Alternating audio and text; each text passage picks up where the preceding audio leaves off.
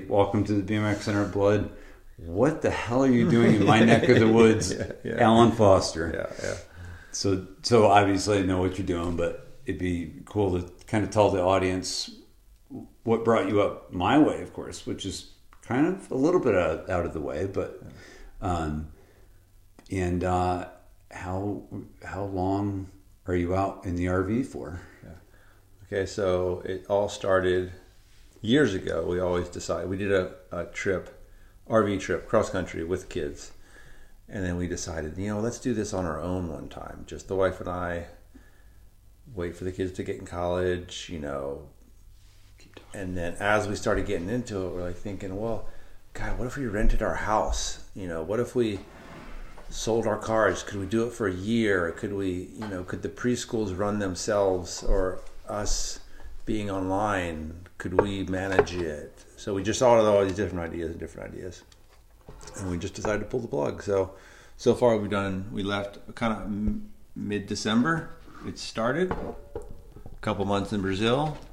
And then now this cross-country motorhome trip. We're doing I guess you would call it a counterclockwise loop around the States. So we came across the 10 down to Florida, did a loop through Florida, going up the East Coast. Then going to go across Canada, Montana, Portland, Seattle, Washington, all that stuff, Portland, Oregon, and then down the California coast. So daughter's birthday's in August, so we got to be back by then. That's it. So you got another month and a week, maybe 5 or 6 weeks to be home. And the whole time as people reach out to me on social media, I've been kind of posting a little bit about it, but people say, hey man, when you come through Savannah, Georgia, look me up. When you come through whatever, look me up. And I've just been kept keeping that in mind. If someone takes the time and, hey, I'll try to when I can. It's hard. It doesn't all work out. Sure. We'll go out of our way, or, I have my wants and needs and my wife has her wants and needs. So we try to keep it. I can't ride BMX trails and mountain bike trails every day. Yeah, sure. But also we can't go to museums every day. So it's been super cool, and it's good for us. We have so much road time talking, and so much. A lot of it stemmed from the BMX days when you go to a race, you go to the Applebee's for dinner, you go to the Holiday Inn, the hotel, you go to the race, you go back to the Olive Garden, you go back to the race, and you go back to the airport and you fly home. Yep. So you just went into this cool, you went into Tampa, you went into wherever you went to, but all you saw was the hotel, the Cracker Barrel, and the race, right? Yeah. So this was let's absorb this. And then my wife's from Brazil. She's never seen Boston and Savannah and Pittsburgh and Baltimore. She's never seen these cities in depth. Yeah. So we really enjoyed riding bikes. We got city bikes, and we take the Jeep, go to a campsite, and then take the Jeep into town, ride the bikes, bike paths, and so much cool. The parks and rec departments that have the bike paths and the state paths and the county paths, the beach paths, all we just love. We can ride forever, spend the whole day. So seeing a city, if you can go see a city on a bike, it's super cool. It's super. You don't have to worry about parking. You don't have to worry about all that jazz. And it's just a different way to see the country. And we're fortunate enough that the businesses and the kids and they're kind of running themselves, and we're making it work, and we love it. Absolutely love it. Yeah. It's so awesome. Yeah. With your wife and you doing this together. You must, even though you've been together for a while, I think you said 23 years? Almost 30. No, almost 30. Oh, this December will be 30 years. Oh, I can't even catch up to you. All right. I'm at 25. I thought that was a long time. Yeah. So almost 30. That's awesome. Yeah. To be together for that long and still learn about each other through a trip like this. Absolutely. We joke all the time about, you're in a little box, so it's only so big, and you can't be messy. You have to stay dialed. You have to stay organized. You have to. And then you start arguing about how often you should do laundry because laundry is a pain in the ass, and how often you can do this. And I wore that sweatshirt yesterday. You need to wear it. I was like, no, I can wear that again. We don't need, just those personal. Just wear it inside out. Exactly. Like all those underwear. personal things. Yeah. So actually, I'm curious what people even think about that. Like, how often can you wear a pair of jeans? How often can you wear a sweatshirt? I get it, underwear, sock, you're going to wash that every day. Yeah. But right. all that other stuff. And we have different opinions on that, but that's okay. Right. Yeah. Right. Well, you're still together, so you must not have tried to ride tandem bikes or gone canoeing, or maybe a double seat kayak. Those are all divorce machines right there. They are. But being inside that box, that can be tough. As you're saying, that could be tough you don't too. Have any alone time, but that's good. We've done some canoe trips in Florida. There were some cool springs. The springs in Florida were super cool. Yeah. And she's a super fan of humidity, and I'm more of a drier guy, and she loves beach, and I love mountains. So that's going to be a sound clip for some trails guy. Yeah, I'm just a dry guy. It's coming out. All right, sorry, go ahead. So there's all those differences, but even after being married for 30 years, you still, and it's actually really good for it because we get into some deep conversations about parenting and life and businesses. Sure. And I mean, we're business partners basically. We're business partners in parenting, business partners in our businesses, business partners in whatever we're doing, and sure. So it's a lot of time, but it's good. I'm fortunate. Yeah, and you're said started in Brazil. How long has it been since? Just remind me what day did you start? I think it was with the RV when you left California. Mid March we left California. Okay. So we did Brazil for 2.5 months. Right. Came back home for 2 weeks, and then headed on the road. It was around March 15th, and we're into it. I know it's probably 8,000 miles in, and a lot of states. And you went to Key West, right?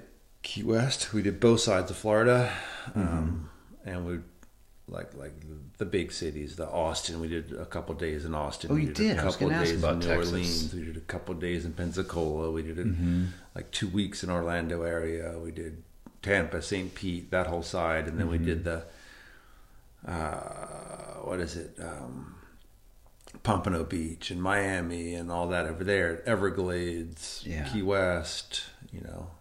Right. And it's weather steers you a little bit this way or that way, or we always talk about cities that you really like. Well, we really liked that city, or I thought I would like Asheville, but it really wasn't that great. But that's just because it was cold that week, right. And it rained a little bit, so that kind of killed it a little bit. Yeah. But then you go to a city that you don't like. Miami, I was not looking forward to Miami. That was awesome, but we had our daughter with us, and it was the water was warm, and it was just a perfect little window, So I hate to steer your thought of what a city is over whether you're hungry that day or whether you're tired that day or whatever. Went to Savannah, Georgia, and it was awesome. One of our best days. Went to Charleston a day later, and I didn't really like it, but I think I was hungry that day. I was tired, whether you could find parking or not, whether you could, all that comes together of why. But we're just trying to slow down, but it's hard to slow down when you have ideas in mind. I want to go here. I want to go here. This week, I mean, it was like a friend of mine in Newark, Delaware, or my dad's house, a friend of mine in Newark, Delaware in the morning, motorcycle ride, and then Lonergan's house in the afternoon for dinner, and then next day was Jeff Allen's house, and then now this morning I'll come over to see you, and it's just like boom, boom, boom, boom. Sometimes I think we should slow down. Yeah. But you just got to work it. That's what it sounds like. I mean, it sounds like you just kind of roll with it, knowing that you're starting to get to the tail end of this. So, like we were talking about before, I don't know if it was recording or not at that point, but 5 or 6 weeks, you got to be back in California. Yeah. So, do you feel like it's going to be the pace is going to be pushed a little more now heading back? I could be wrong, but I'm thinking from Chicago to like Whitefish, Montana's on our list, but like I don't know what's in between Chicago and Whitefish. I don't Dakotas think, maybe. Yeah, and I've done that before, Mm-hmm. so that may be a pretty quick. We haven't had any really long days. Like maybe West Texas, we kind of jumped across there pretty fast. Yeah. Because there was nothing. I mean, there wasn't much interest from, let's say, Phoenix or Tombstone, Arizona to Austin. Right. We didn't really do so. That was a long drive. So I could see that, and then once we get into the Montanas and the Idahos and the Oregons and the Washington, then that's going to be more our style of stuff that we like. And I think we'll have plenty of time. And then do the Pacific Coast Highway all the way back. Yeah, down to we've home. done that several times. So, but I'd still like to slow down and maybe see something we haven't seen before. Yeah. So we don't do campground reservations. We just kind of go into the town. If it's interesting, maybe a day or two ahead, we'll reserve something and stay 2 nights, 3 nights. It all so many factors. So many factors come into it. Trying not to schedule it, but we would like to be back by the end of August. Sure. For my daughter's birthday. Gotcha. Gotcha. Makes sense. So, and we miss the kids. We want to be back to them. Yeah, right. Usually it's the kids that take off and you hope they'll be home because you miss them. Now the kids are waiting for you. And you have 2 kids, right? 2 kids, 19 and 21 girls. Gotcha. And they're doing good. Good. Living on their own now. I mean, living in the house. And they're alive and they make their own food and they go to their jobs and they go to school and imagine that. Yeah, I know. You did something right. Yeah. The dog's still alive. Yeah, right. Jeez. So have you had I know it's a little early, you probably have to ponder this one when the trip's over, but is there a place that you've liked, say, the most of places you've been? I think I want to come back to that North Carolina, Virginia, Tennessee area. Like that seems like a pretty cool pocket of mountains, and there's some beach, and there's a lot of my friends seem to be in that, or like old friends that I could see, we could spend time with, and just the moist dirt. I like riding mountain bikes. I like riding motorcycles. I like riding BMX bikes, and just the dirt possibilities of those Tennessee, North Carolina mountains, and it's as opposed to being closer to the shore where it's going to be sandy stuff, and or like California stuff, dry and rocky. Which there's some good stuff. There is some good stuff, but it's just different. And I grew up in that East Coast. My wife says I talk too much about dirt, but man, just a good dirt, it's just a good dirt is good dirt. I'll go back and look at the marks that I made when I went through a turn, because good dirt is good dirt. Remind me to show you a picture of a buddy of mine from Long Island that moved to Cleveland. Bill Klein, Wild Bill. He's called. It's his nickname is Wild Bill, but he's got. Did you ever hear of the trails on Long Island called Boondocks? Yes. Yeah. He's got a chunk of dirt. Oh, really? Framed. It's in a box. That's funny. There might even be 2 pieces in there, but anyway. Yeah, that's cool. I think Circuit BMX bike shop in Providence, Rhode Island. They've got I'm pretty sure it's them. They've got a case that has balls of dirt from all different places. Cool. It's just cool. Yeah. So anyway. There's my thumbs up on the dirt thing. It's a real thing. It's a real thing. I mean, like leaves that sit over top of dirt for the winter. I mean, that's a good dark. Of course, you just came from visiting Jay Lonergan, who tries everything. Yeah, I'm sure between him and Mike Gentilcore, they have tried everything for winter over. Yes, to have things not break up. There's so many people on the list of people that I like. I would have loved to go see Gentilcore, but I couldn't. I would have loved to ride his little trails. I would have loved to go to Cali. Would have loved to go to Posh, but there's just not time for everything. And I understand people work. Most people work during the week, right? Yeah, so I only if I have weekends to ride with people, and so I appreciate the time that people do give me, to hey, I'm going to come into town. Let's go grab a bite to eat, or let's go ride a bike, or let's go do something. But everybody has their life too. Sure. You know, whether you have kids or whether you have work or whatever, just life. Right. Right. Well, it's not very often Alan Foster rolls through town, through Connecticut, let alone driving up to where I live, up in the northwest corner here in Connecticut. So to me, it's like it was easy to say to my boss yesterday, "It's okay if I take a half day tomorrow." A friend's here from California, just like absolutely go for it. I so appreciate that. I so appreciate that when people give you it's good. It's good. I mean, to me, it would have been rushed if we met tonight, say. But anyway, that's neither here nor there. But it is. I hear you. I'm sure there's lots of people that have been so happy to see you in this way out here and seeing what you do, because you're definitely influencing ideas for a lot of people you're visiting. I would imagine. Yeah, it's fun, and each of us had our bucket list. You know, she had some cities that she wanted to go to just because she's seen them on the news or seen them in the newspapers or whatever. You know, like the big ones. You know, the big ones. I want to go to Boston. I want to. Cape Cod is a big one. You know, I've raced Cape Cod, but I don't know anything about it. It's like, okay, let's go to Cape Cod. Just a sandy track. Yeah, with a wall ride under a berm. Yes, under a bridge. Yeah. And then like motorcycle. Like I grew up with the East Coast riding motorcycles.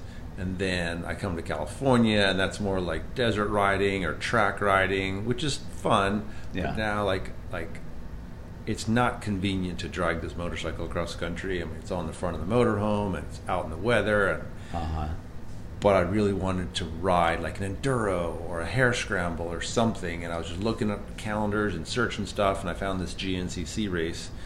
So it's like a 2-hour long in the woods type thing, and Snowshoe, West Virginia, kind of matched up with our thing. So we did that it was like a 4-day, 5-day event, and it was cool. It was super, super cool.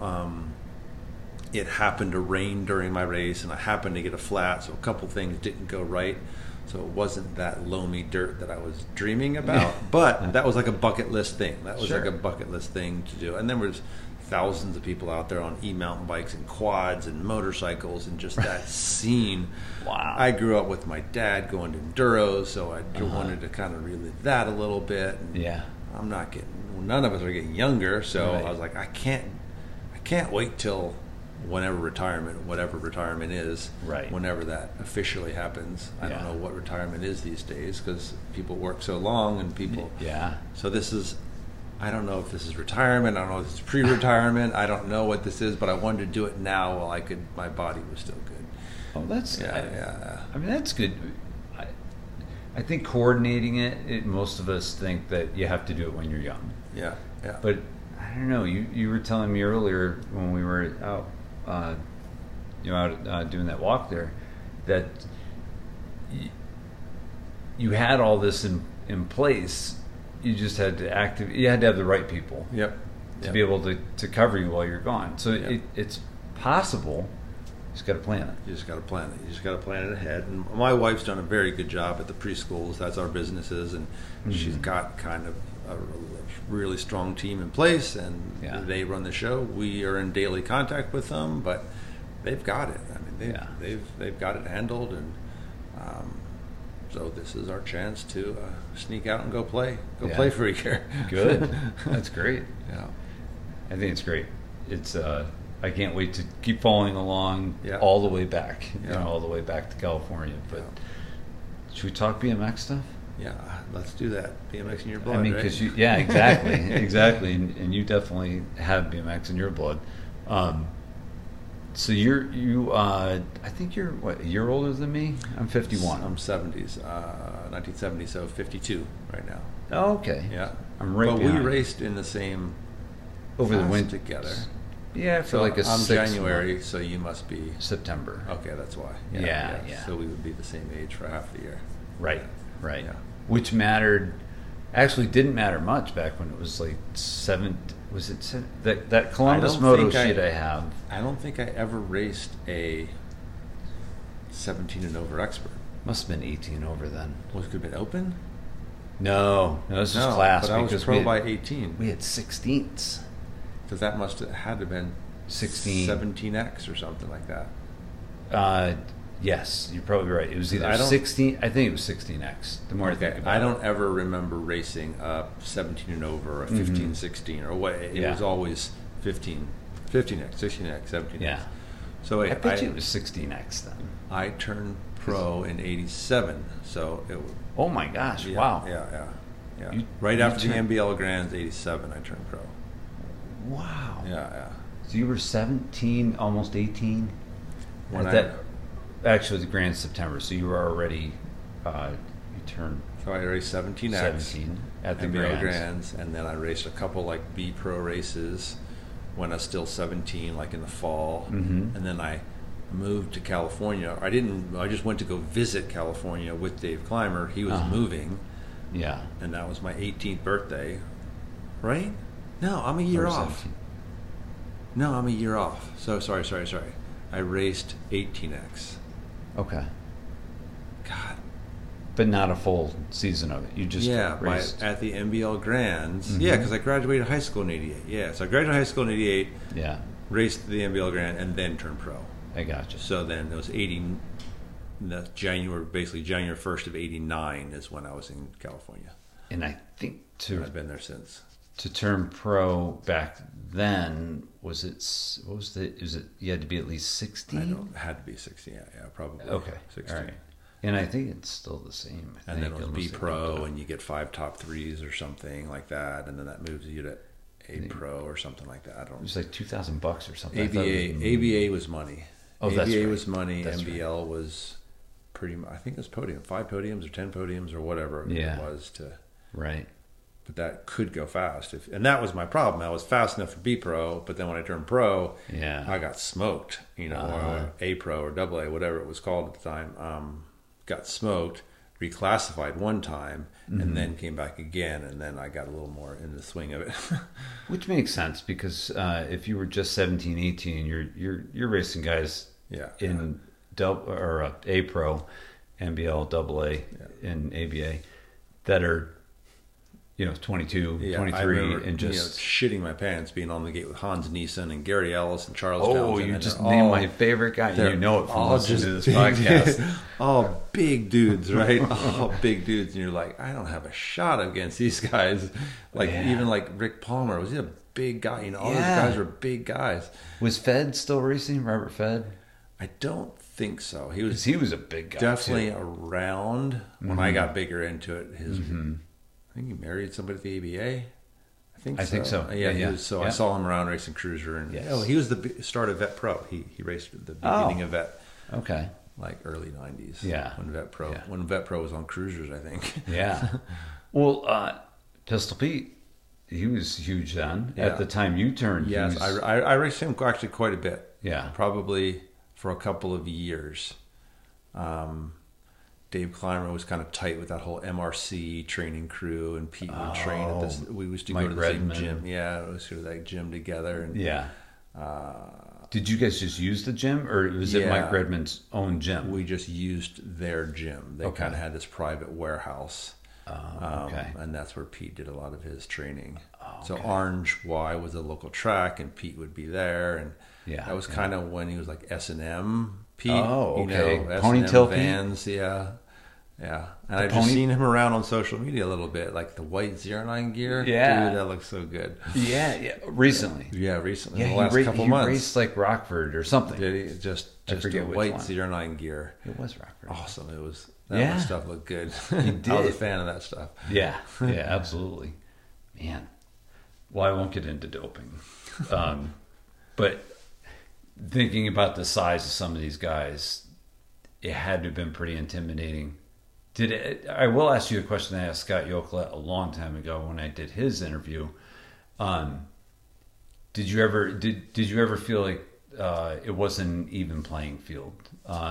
Not starting any drama or any kind of. I don't know any facts. I don't know. I mean, I was pretty tight in the scene right there, but I don't know. I don't think there was much as what people talked about it, and I don't know if it's just little things. Right. I mean, there were a few guys for sure.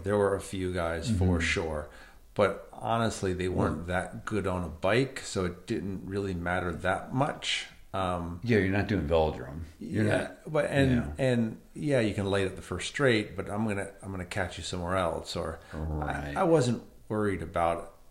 I mean, we were all just riding bikes. That's the whole. Yeah. I wish you could somehow tell these younger kids, just ride your bike. Just ride your bike. Don't worry about everything. The sprints and the training and the squats and yes, that will make you faster. Sure. But ride your bike, and just do it because you love it. If you try to force it, I don't think you'll last very long. I don't think. Yes, you can be fast, you can be good, and maybe the money or the sponsor or whatever, the glory will keep you in it. Sure. But I think if you really want to stay in it a long time, you have to do it because you love it, and that's maybe you love squatting and sprinting and stuff like that. Yeah. But that's a tough line to follow. When I used to train kids, or parents would talk to me, can you help my 7-year-old? Or you'd help a 7-year-old and he wants to do sprints and gaits, and it's like, well, maybe just go jump some curbs, and like if you're comfortable on your bike, then all that other stuff will come. Sure. And maybe some people get a lucky break and some people don't get a lucky break, but that's right. I feel this whole way I've gotten little lucky breaks, whether it was an airwalk thing or a POW thing or whatever, just happened to fall into place correctly, or Schwinn came in right when we already had travel from airwalk, so Schwinn wasn't ready to do something full, but then they came in, well, these foster brother kids, they already have their travel taken care of, so we can give them money. But for us, it was huge, and then that snowballed, and I feel fortunate that a couple forks in the road went my way. Right. Yeah. No, I understand. Yeah. I understand. But it took being in California to make some of that happen. Correct. I mean, that all happened in California, right? When I came to California, I didn't go there to get in magazines. I didn't go there. I just go. My friend Dave Clymer was going there to ride, so I was going to ride with him, and he moved in with this Chris Moeller character, and I didn't know Chris, and I didn't know. I mean, he's a BMX action test guy, and next thing we were there like a week, and I'm at riding, and Wendy Osborne's taking pictures of Moeller, and then she takes a couple pictures of me, and then I get like the table of contents of BMX action 2 months later, and I'm like, whoa, how'd that happen? Wow.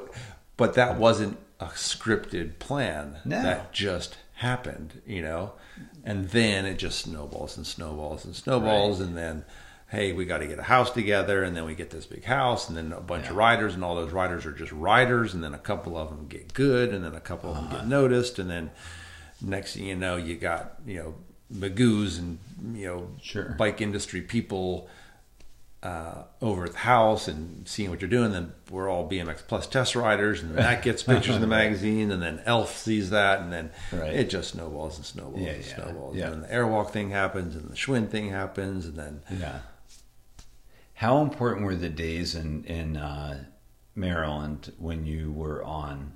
Was it Wheelpower at that time? Yep. Like how important was a team like Wheelpower? Because there were a lot of good guys on Wheelpower. Yep. I think you and your brother were on there. Timmy was on there. Yep.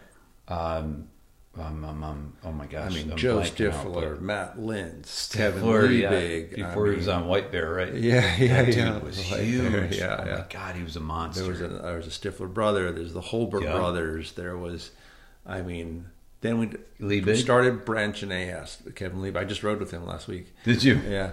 And then it branched out. We did some like Mark Hildebrandt and like started branching out a little bit, going out a little bit. Yeah. Like Timmy was obviously Long Island. That was a little bit farther out. Sure. But that was a cool area. And I was talking to Kevin about this week. It's like, that was really only like 84 to 88. That's only a 4-year window. That's Harrisburg days. That's exactly. So just that little 4-year window of my, let's call it a 20-year BMX life. That was a little 4-year window, but that was such an influential little window. Yeah. That like I rode trails last week with Matt Lintz and Kevin Liebig. Matt Lintz? Yeah. So I rode with those guys. Someone asked me to bring him up. In 83. because of Willpower. Yeah, 83, 84. Yeah. 83, 84. Yeah. So is he on Willpower? Matt Lentz? Yep. That's what the question was. Or just not the question, but the thought of Kevin Liebig and Matt Lentz. Yep. So Kevin and I rode Fredericksburg, like a watershed mountain bike thing. Him and his son, we did some mountain bike shuttle runs. Christiani shuttled us to the top. We did a couple runs, and then in the afternoon we went to these beltway trails.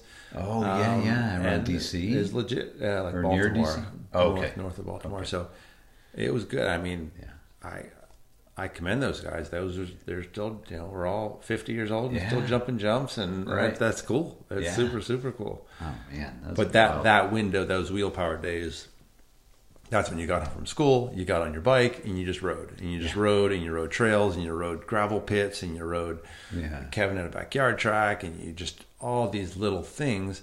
But there was zero sprints. There was zero gate starts. Yeah. There was zero, it was just riding your bike. Yeah. And then... And you did have to pedal at the trails. You did have to sprint at the jumps.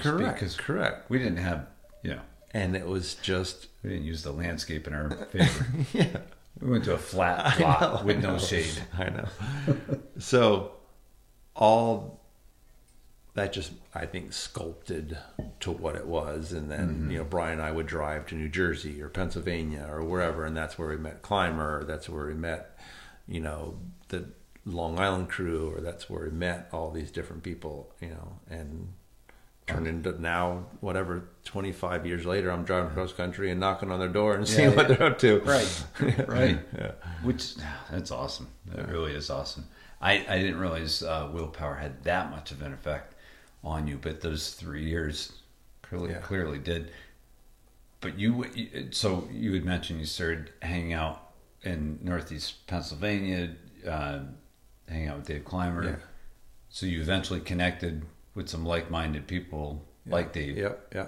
And just decided that... did you decide to move west because you wanted to make a go at it? No, and I think that's what makes a story better, is that I was, graduated high school, did one semester of community college, wasn't digging it, but I was just doing it because that's what you're supposed to do. Mm-hmm. And Dave was moving to California. And I was like, oh, I'll go with you, but I'll drive a separate car because I'm going to come back. I'm only going to take January. Yeah. And there was an Irvine Cup World Series, the thing that they were doing. And we got there. We drove from the Christmas Classic, got there. And I think something got canceled, or Rennie Roker, somebody ran away with the money and something. But that is a true story, but maybe not that one. That race never happened. Right. And then I ruptured my spleen. A head tube snapped off a frame, and I ruptured my spleen and had to come back to Maryland. So I flew back, healed for a month, and then went. And I was like, well, Mom and Dad, why don't I take a semester off and I'll go back to California, get my truck, and experience it a little bit more, and then I'll come back and I'll start next fall, Right. And then, okay, well, we'll do summer tour, and then summer tour, well, let me go back and do, and so that's how it happened.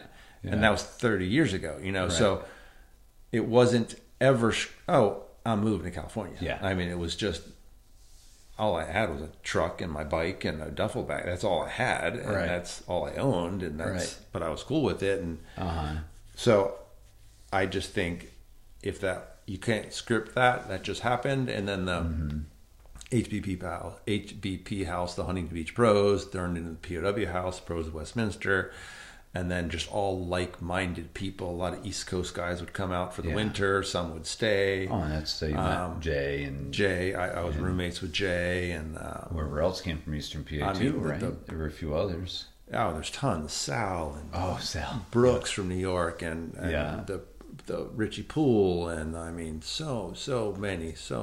Yeah. There's climber buddies, John Salami and Ralph Byrne from Jersey. They're all, we knew each other a little bit, but like the Brett Irrigangs would come out, or the Enoses would come out from Ick came out several times, and Mike Griffin, and some people stayed, some people went. It was kind of a rotating door, but I think at one time POW house rent was like $108 a month because there were so many people in there. Oh my God, your share was just 108. Yeah, and then then the Ohio stuff, Lawan and Todd, and right, and then so it just different people came at different times, and some people moved on, some people didn't move on, and then I met my wife, and then we moved out, and then that was it. Wow. And at that point, even though she's from Brazil, you settled in, both of you settled into an area that you were getting familiar with, but comfortable enough that you knew it was the spot. Yeah, and actually, so Brian lived in the POW house, like Brian and Neil Wood and that crew, but I was out by then. So I would ride with him all the time, but I actually never lived with Brian at the POW house. Oh, okay. Yeah. Had it sized down by then a little bit? A little bit. It was getting a little dirtier too. It was getting dirtier and dirtier, and a little more bad influences were coming in. Sure. I don't know what the eventual breakdown of it was. I think just people were a little bit over it. And then everybody sprinkled off on their own, Right. I don't think we ever got evicted. Right. But it was pretty bad by the end. It was pretty bad by the end. Right. I can imagine. Yeah. Especially since it was getting highly publicized by that point. Yeah. And that was still all the same thing. That was like let's say 1990 to 94, maybe?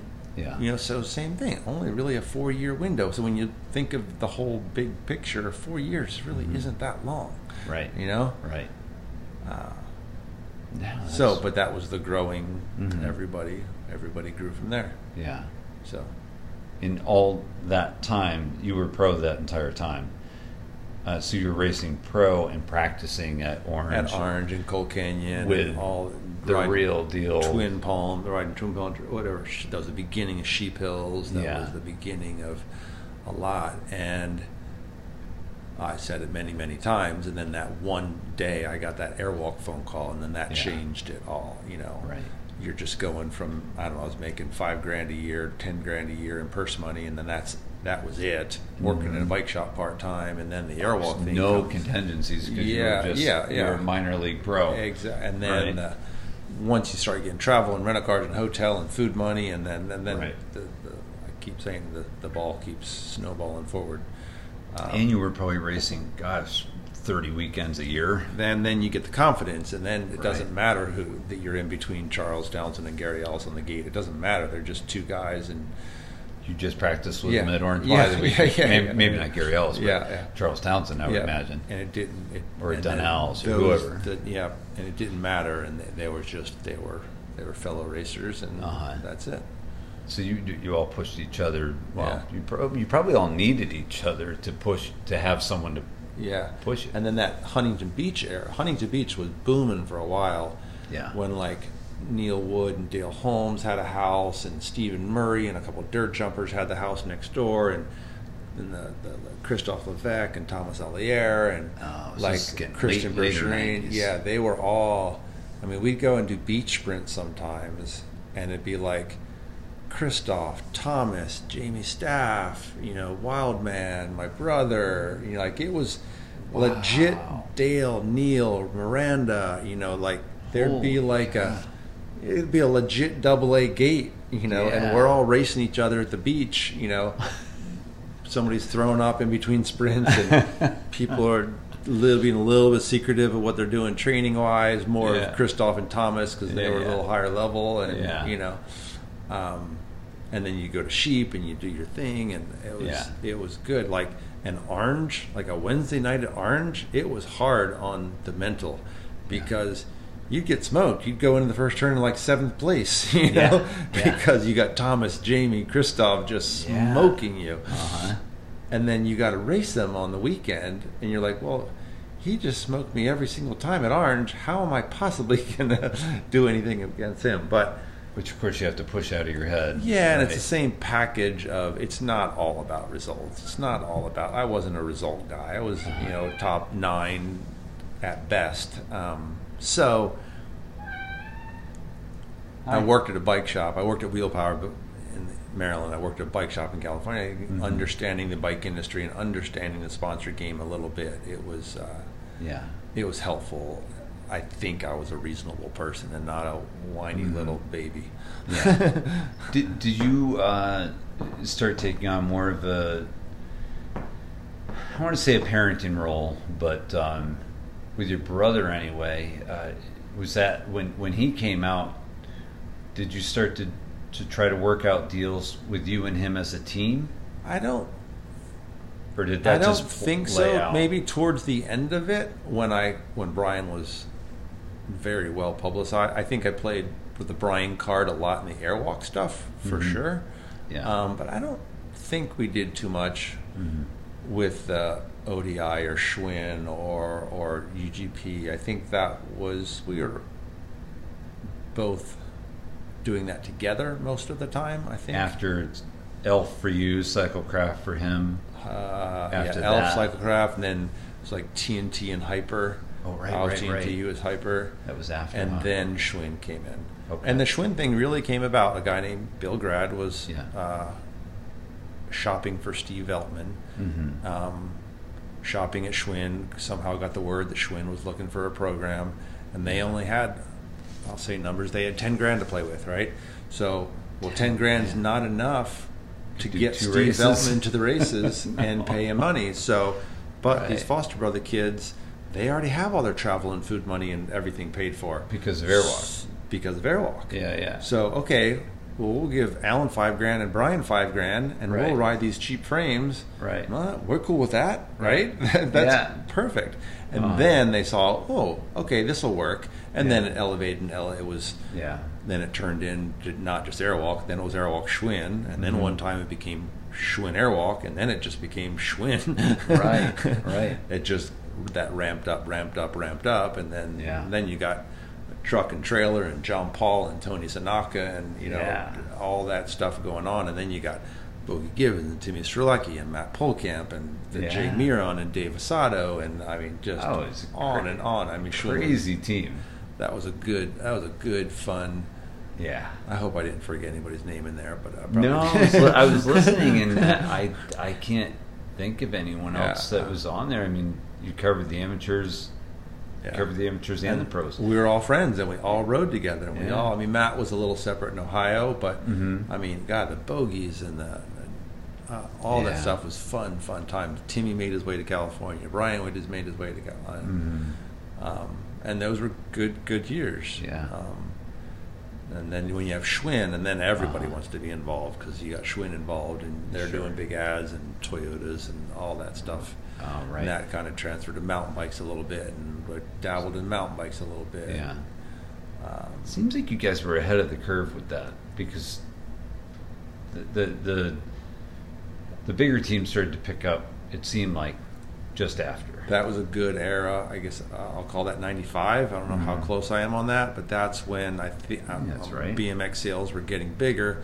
And then you got the Trek that came in, and they got a truck and like 2 pros. And then you got Balance that had 2 pros. And then you got Gary Fisher that had 2 pros. Right. And then you got Park Pre had 2. Yeah. So all these people. And then you're going, Giant had 2 pros. And then you're going to like Pine Bluff, Arkansas in January. Yeah. And you got Person Hayden on Balance, Alan and Brian on Airwalk, maybe Sam Arlano and Jason Richardson on Mosh. Yeah. And then you throw in like a Craig Reynolds and a Barry McManus from the East Coast, and the next thing you got 8 guys that are battling, teammates. and they're all racing. But those were good times, good memories. And then you go to the bigger races, and then you have deeper. Sure. But there was, I don't know, 15 fairly making a decent living pros, for a while. That's a lot. That's solid. And then as those people, the Schwinn dropped off, the Gary Fisher dropped off, the Trek dropped off, or maybe went with one person, or right. But it's all in waves, so I hope it. I don't even know what we're in. This COVID thing kind of made things crazy. Right. Team wise, I don't see. Gosh, I can only guess, but of course the disciplines have divided. Flat tracks, we'll call them, because of supercross tracks being big hill tracks, so small big hill tracks, yeah. and then how much racing has separated from the trail scene. So you got your World Cup guys, though, and you got your ABA. That's true. Title chasers. Yeah. And how many of those guys are making money? Yeah. You'll never have enough. Yeah, you'll never have a Scotty Yocolette or Brian Foster. I don't think you will. But I guess maybe Barry Nobles. I don't even. That's kind of after me, so I don't know that. But I mean, Barry obviously holds his own from what I've seen on videos on trails, and then holds his own in racing. So I mean, I should say holds his own. Maybe isn't even strong enough. You know, he's very good at both. But that's a rare thing now. You don't see, or that's not the trail kid that grew up riding trails isn't going to be the next AA pro. It's not. You kind of got to pick your. It's too separated of disciplines, and everything grows like that. Everything grows like that. You know, what training gets better, training gets more efficient, bikes get more train, all that stuff, more specific. Sure, but so I feel very lucky that I grew up in the era I did. But I'm sure the people that are doing it now are having a good time. It's just a different. Yeah. Whole different climate with. I mean, these World Cup series, I believe, I could be wrong on this, there's only like 6 or 8 races. What blows my mind, and I don't know the details, but to fly to Portugal to race one class, it's not like you got class, cruiser, and open both days, maybe a Friday night if you want to play with it, you know, to go that far and get motoed. I mean... Well, there's over 100 guys entered. I don't know how that class. I don't know as a company how you could budget for that. Yeah. I don't know how as a rider you could, the mental strength that you would have to be in that to be on the gate in the semi, in wherever you are, you know, Papendal or where, and that's it. But I guess maybe 6th place semi points is good enough for a World Cup series. I don't know I don't know the ins and outs of it, but I think that they started doing B mains too. Yeah, that changes the game. That you didn't make it out of the semi and AA on Saturday, but you still got your open main later in the day, and then the next you have Sunday too. So you got 4 chances every weekend, but it's a different training. I mean, they train for those 5 or 6 laps they're going to do. They don't. It's not like you're racing 3 mains in Phoenix at 11 o'clock at night and you got to be up at 8 o'clock the next morning to race. They don't do that anymore. It seems, they do it at Grands still, where they have three mains. But most races are one-shot deals. Yeah. I don't follow it close enough. I'm a fan of it. I like watching it, and I listen to some different podcasts, but I don't know the ins and outs. Yeah, I'd have to check it, but it sure seems like the regular pro nationals are 1 lap for the main. Yeah, they're not multiple laps, and that seems a little strange to me because I love the whole idea that you could get at, say, Columbus or whatever race. It's always easiest to watch you at Columbus because it's just easy. Everything's right there. You can kind of hang over the edge and watch, but it was 3 mains.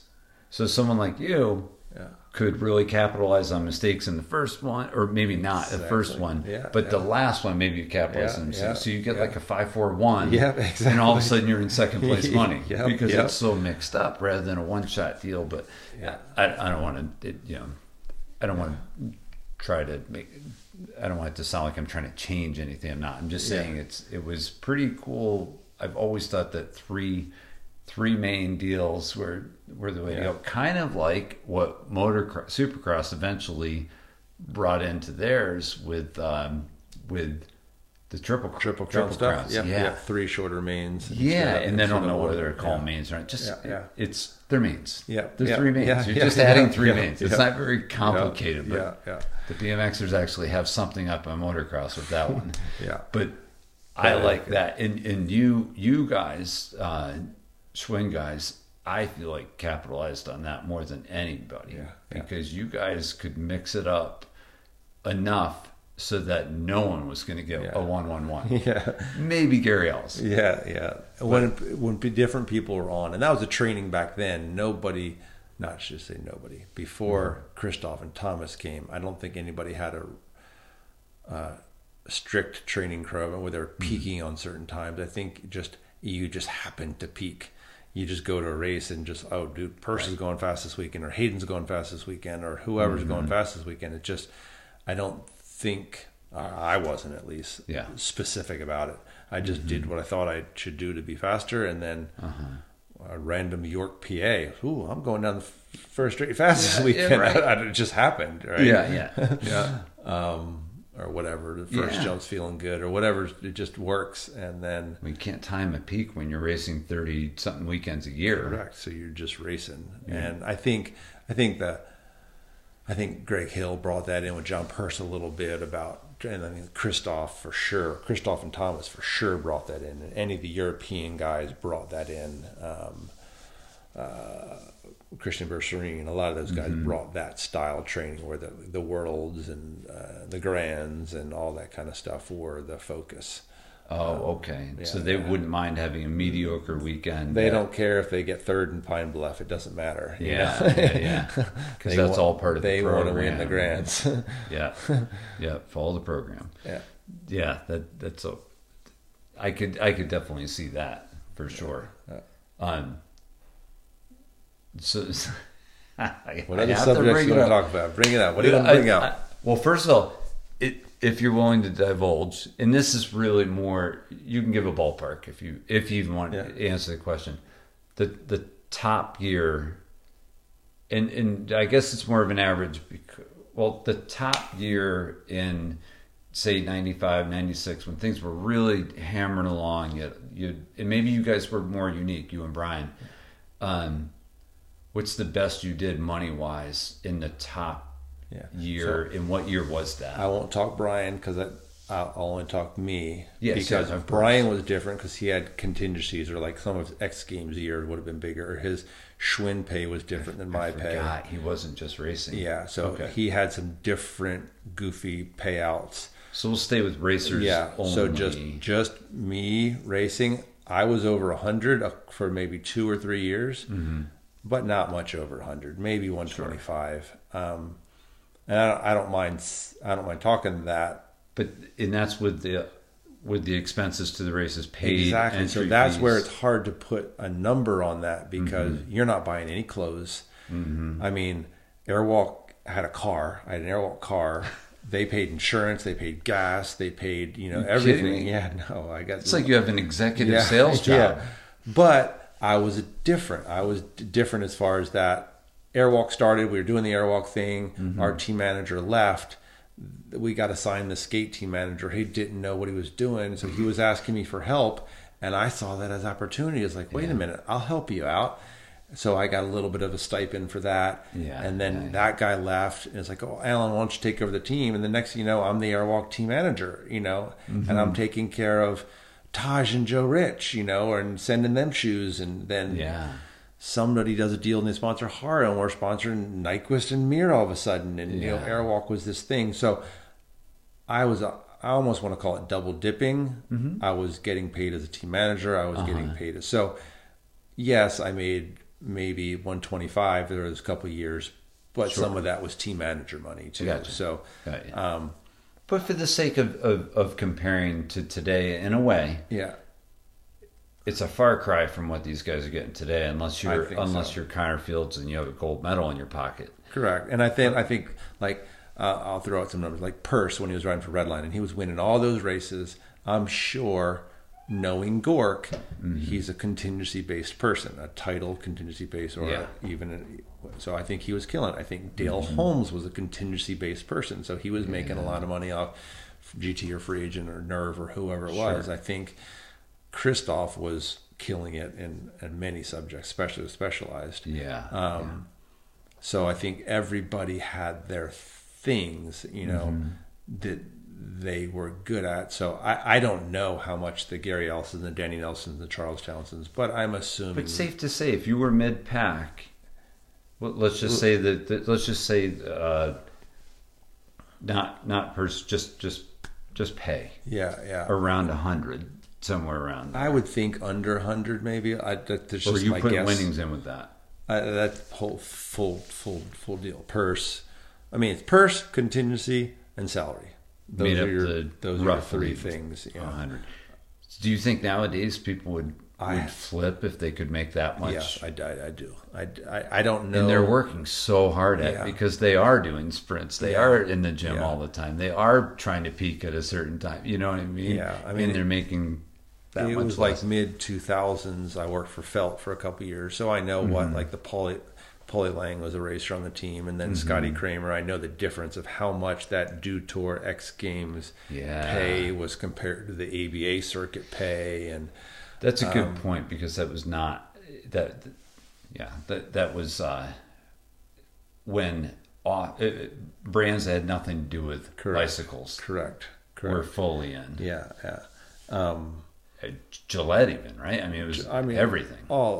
Scotty Kramer was Tylenol and Axe body spray and weird one-off stuff. I didn't even know those two. Yeah, he could. They were short window things, but like Axe body spray comes to the Scotty's agent and hey, we need to do this commercial, this one thing, and Scotty does a commercial and gets paid to have a sticker for the X Games. But they were big money deals that a bike company can't touch. A frame bike but company again, it's a different touch, discipline. You know, yeah. And it's something that is probably more exciting on TV than watching. Correct. But if Tylenol can get a logo on ESPN on prime time, that's just money. Wow. That is amazing. So it shifted. So nowadays it shifted because I think there's more freestyle guys making old school mid-90s money than the racers are. And I don't know the YouTube and Instagram and oh my gosh, I don't know those numbers. I don't know those influencers, the value, the different value of people, or how healthy the bike industry is, or I'd be guessing. That's fine. I'm mostly. I mean, the reason I bring it up is to hopefully get people excited and say, okay. Or at least educate people on what it was and why it was. Yeah. So they can understand that, okay, if you really want this to happen again, this is what has to happen. Yeah, and you really need to get non-bike industry corporations involved. Yep. I think. Yeah. But it's interesting. Somehow get bike sales to grow so that, let's say DK was paying Miranda and Wood decent money, right? Sure. Really decent money. And I don't know numbers, but can they continue that now? Is there enough bike sales to support that? I don't know. Are there more people in the game? Is the online thing changed the world? I don't.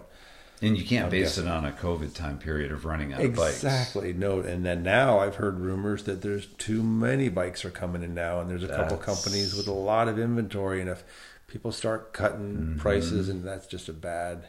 Yeah. I talked to a couple people on this trip, and it's like, man, guys, don't start blowing stuff out already, and it shows panic. Yeah, exactly. And then everyone stops. You know, From the Felt days, I mean, margin was all about making us, your annual margin, and if you're blowing out bikes, or it's a tough game.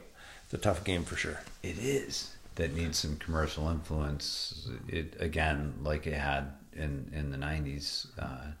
Anyway, all starting with Airwalk. Yeah. Or I'm sorry, Schwinn. Yeah. I guess it started with Airwalk, but really ramped up with Schwinn. But when the Schwinn could get the Toyotas or the Arizona Iced Teas or the Mike, I mean, there was one point Schwinn were handing out Arizona Iced Teas and Mike and Ike candy and driving the Toyota RAV4 truck, and it's just crazy. Yeah, it is. It is, man. So I talked to you about this a little bit earlier today. From my view, I felt like you and Brian rode as a team when needed to kind of get you both in the main, because it seems like I'm not saying always, but enough times that it felt like you guys were riding as a team, and it seemed to work. Yeah. And maybe it worked in his favor at times because of you helping out.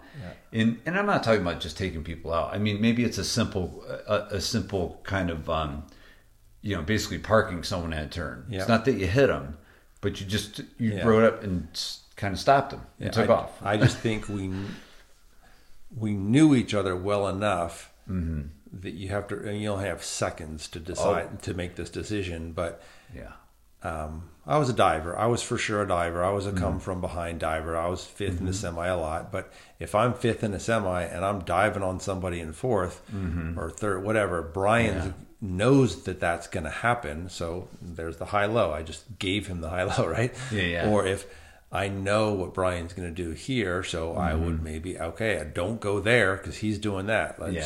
I don't think there was ever like, I'm going to do this because to help him or he's going to help me. I just think we knew each other enough that we would read each other enough. I think one of the best ones was like a Roseville, California. Maybe I dove. I was always the guy on the inside dive, and maybe it was like a purse or something, like a dove on a purse, and then Brian high load, and then that put purse in fifth. Because when you dove in the purse, Brian got high load, and it's just like all of a sudden the person goes from third to fifth, and then we just went from fourth and fifth to third and fourth, or whatever. Yeah. But that happened a couple of times, and I remember that one in particular because it looked like it was so planned out, but it was just him seeing, oh, Alan's diving, so I'll just do whatever the opposite he's doing. Yeah, right. And so you still had to fend for yourself, obviously. And you still have a lot of track to go because you're talking diving in the first turn. Still have a lot to go. Yeah. But that's awesome. I could listen to stories like that about semis. Semis in particular when it's really on the line. Yeah, and I don't think we really ever played the third moto points game. Like, hey, you've got this points, you make sure you beat that guy. I don't have any memories of that. It'd be cool to tell that story, but that never really. Right. We wanted to just do as the best we could. Right. Did you ever? We'll start with Brian on this one, but did you guys ever go for moves that clearly took out each other?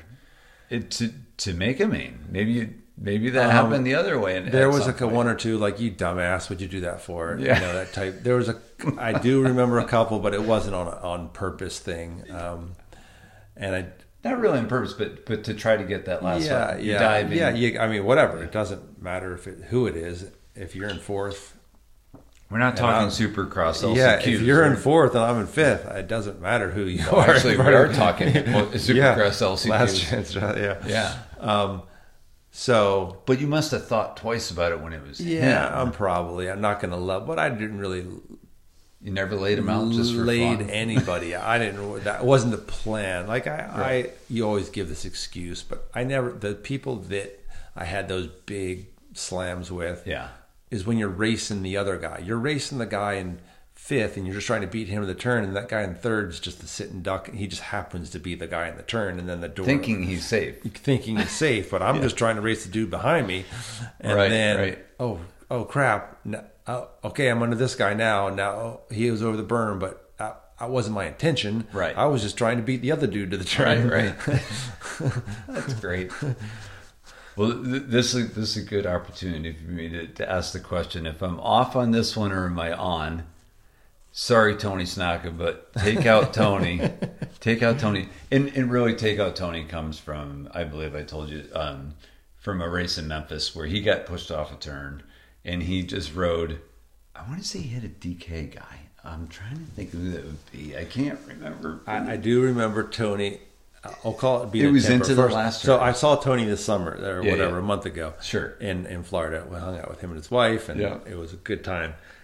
And the story with him is Baton Rouge, Louisiana. So we were both on Schwinn. Mm-hmm. He was driving the truck. So we're both on Schwinn, both same uniform, both same bike, everything.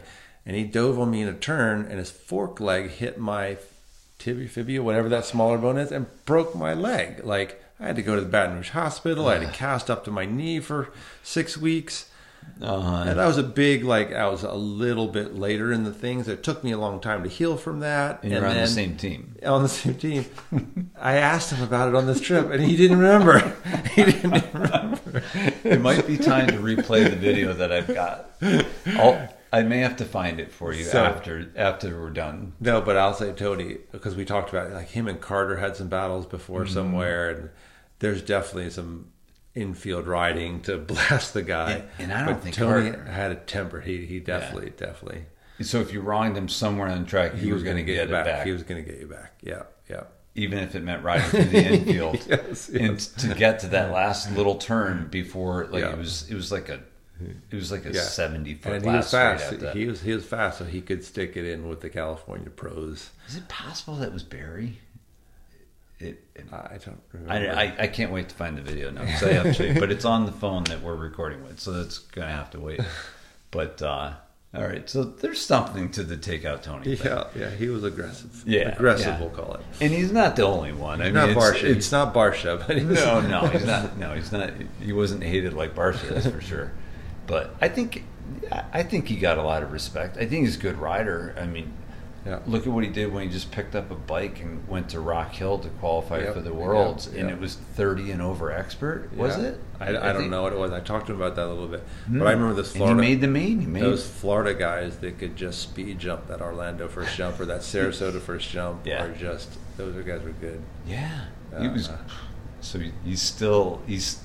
I rode with dabbling. Him. I rode with him Orlando. I when I was there, we did some laps around the track together. Yeah, did you? He was there that day that I rode Orlando track. And at this point, that's the new Orlando for you, right? It's the new Orlando for me. Yeah, you didn't ride the fair. I call it the fair one, and then the Barnett Park one.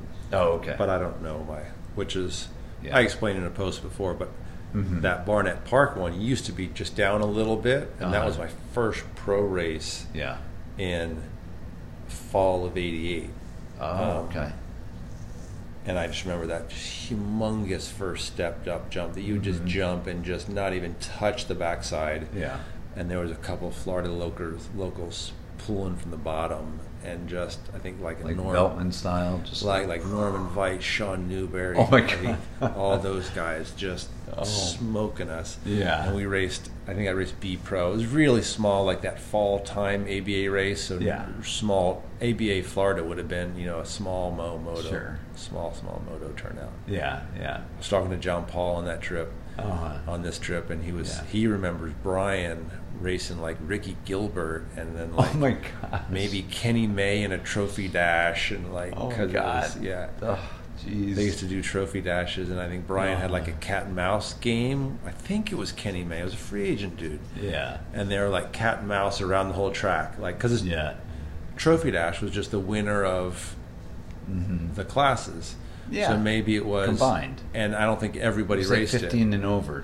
Or something. So for whatever, it's just two guys. So two guys roll down the gate, and they're just kind of looking at each other, rolling around the track, and then Brian pimps him in the last turn and sprints to the finish line. Oh my God! I wish we could have that stuff on video. I mean, somebody probably does. They just have to go through the process of. First of all, converting, but just like playing it up. That would have been wheel power 89. Wow. Wow. Jeez. I don't. What else you got, Joe? No, I can cross it up. I haven't had to look at this at all because you're really easy to talk to about this stuff. So I would imagine Schwinn's the answer to this, but who was the best sponsor ever, or the best sponsor you ever had? And maybe it's not just money. Maybe it's just like you had the most fun. I mean, just quick recap. It went from wheel power, Elf, TNT, Airwalk Schwinn, and Free Agent. It was out of those. A lot of those stuff I was on my own in the beginning, Wheel Power was obviously fun days. Like the owner of Wheel Power's son used to drive us had a van, like a panel van, and he would drive. So when we're 14, 15 years old, he would drive us to races. So that was good memories. Sure. But I mean the Schwinn era. I don't. That's by far would have to be because if you can go to races with Timmy and Bogey and Tony and Matt and all and then you got like John Paul and even some mountain bike guys would come in sometimes, and Yeah. I mean, John Salami would. There was so much involved to just go to a race and have a trailer and have your little locker, and Yeah. that was the good. And they were all friends. Like we would. Yeah. You mentioned before that we rode your trails. You know. Yeah. So, Yeah. what other team would you? I don't know if that was Saturday after the race or if it was Sunday Saturday. after the race. It was No, it was. If it we would was if Saturday. we're pros racing a Saturday national, and the whole team goes and rides trails Saturday, that doesn't happen anymore. No. And it was crazy. I mean, I told you how crazy it was for us because you were our heroes, even though we were almost the same age. Yeah. So you guys, you had the dream team going. Yeah. And then the dream team shows up at my house. I'm like, what the hell is going on? Yeah. And I don't even know if I rode that day. I had to have ridden a little bit, but I was so busy just like, what the hell's going on? Trains with so that for sure that it would be the Schwinn because of the money involved, and everybody on the team was getting food money and travel and everything taken care of, and I can't believe I bought pizza for everyone that night. Yeah, exactly. We were all getting you were $30 a day food money. I'm just kidding. I didn't buy pizza. I know I didn't. I was too busy watching Q on my Waller up in my basement, make sure he wasn't taking any of my old magazines. Because that dude went. I think that was at the same time. He was on Haro at the time. No, was he on Kiyomi would have been on Park Pre or Trek. Oh, Park Pre then. Park Pre, Trek. I think so. I think Haro was. I remember right. Yeah. Anyway, it's funny.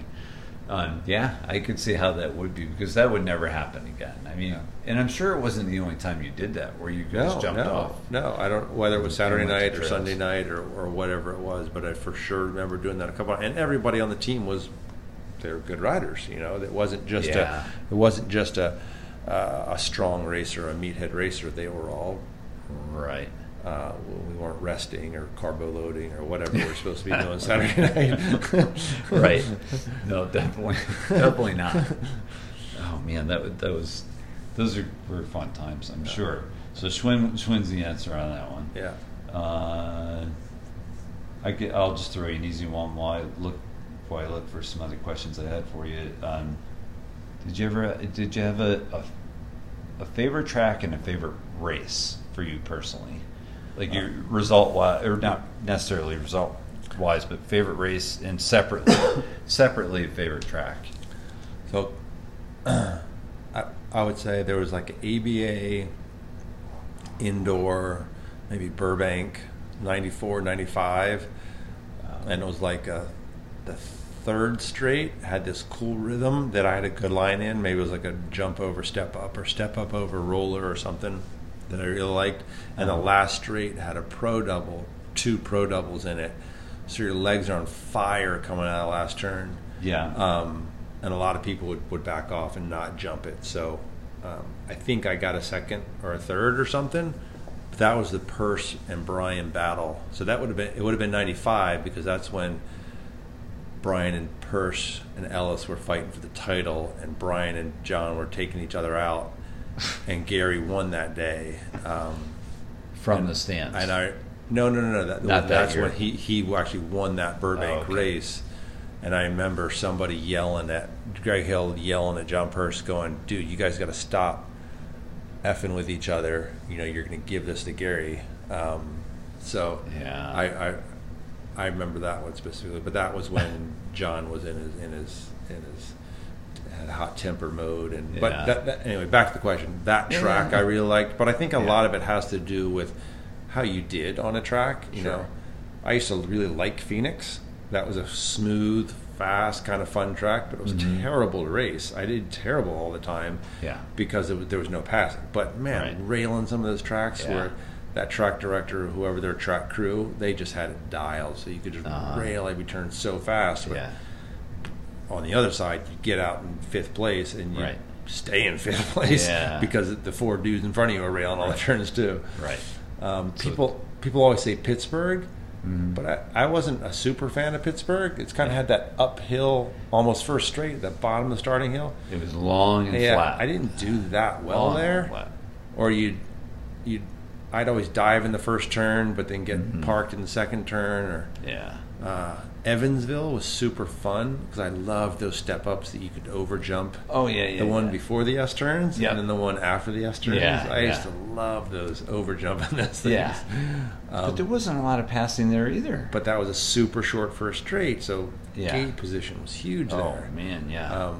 But if you could over jump that step up going in the last turn and rail the last turn, you could always pick off one or two people down the last straight. I swear half the people didn't know where the finish line was because it dog-legged, right? It dog-legged, so you could always kind of bump jump that inside step up and sneak someone on the inside. Yeah, I have videos of that. Yeah. So I used to like it. That was a fun track. And we did a Jerry Landrum clinic there one time, and we stayed at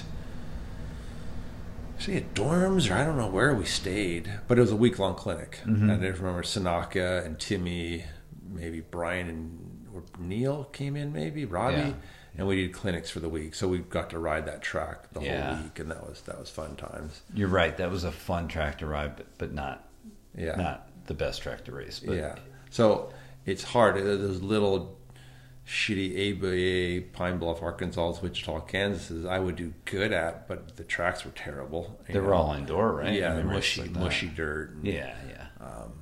Did you go to Raleigh that year in the 80s? I did go there. And it was, that was wheel power visible days. In the pictures, visible mud. Yeah, that was wheel power days. Oh, but not like puddle mud. That was just like marshmallow. I mean, that was terrible. Terrible track. I don't remember, but that was early. What year do you think that was? 80s for sure, but I think it was like 86, 87. Yeah, that would make sense. Right around there. Yeah, that would make sense. Yeah, that was a tough one, but sometimes people will complain about some indoor track you don't even know. Yeah. And I'm not trying to sound like the old man in the rocking chair. It was so much harder when I was a kid. The race was on. You just had to deal with it. Yep.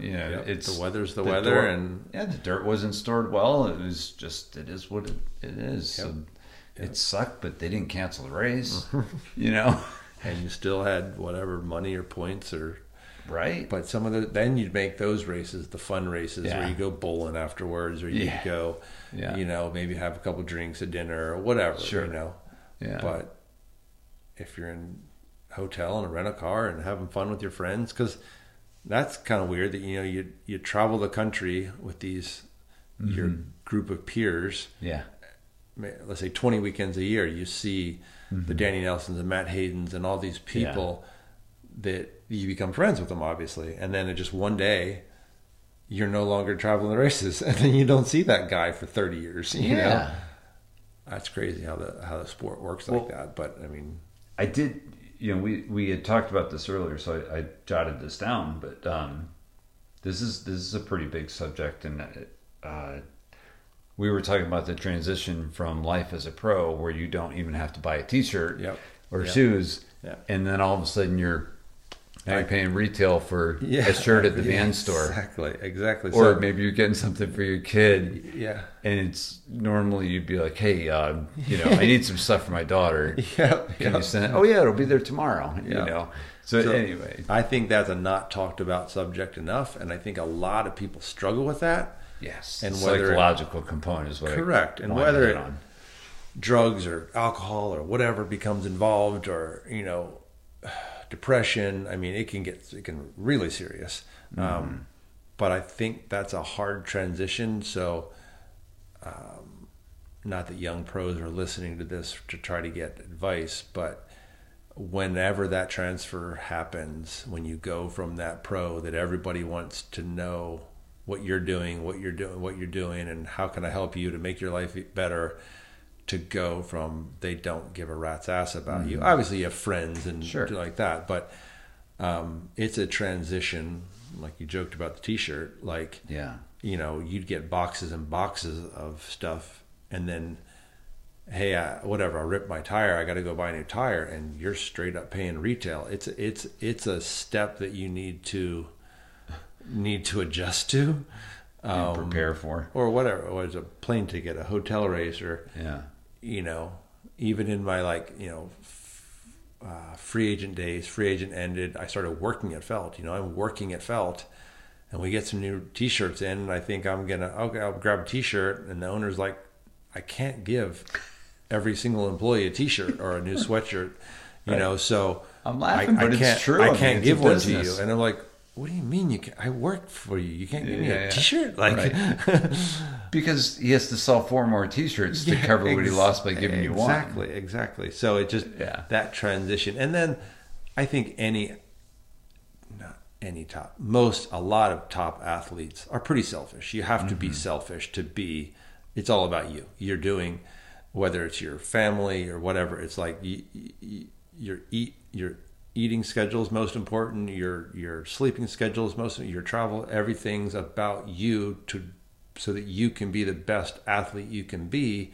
Mm-hmm. But now you're not that athlete anymore. So you have to share with other people. Or I joke with my wife all the time about the POW house. Uh-huh. You're living with 10 guys, 10 roommates. Like, that's my milk. Like, that's my loaf of bread. That's my peanut butter. It's got my initials on it. Like, and then you move in, you get married, and you move in, and you're like, you start initialing your peanut butter at home. Get your fingers off my peanut butter, So there's those little things that transition. And I really, really think a lot of people, the top, especially the big guys, because of whatever, the big guys that are making 200, 300 grand a year, and then all of a sudden you don't renew your contract with like your bike company, and then the next year your clothing company doesn't resign, the next year your parts company doesn't, and then you're like, oh shit, I gotta go work now, and wait a minute, I'm just being treated as a slave now. I'm not. Right. You guys aren't kissing my ass to come here to work every day, So it's a hard transition that I don't think work enough. Till 2. I don't work till 5. Exactly. Or like you got to take your day. Hey, I want to go to whatever. I want to go to Cali the next week. Well, no, you got to put in a request for vacation. What? No, I'm going.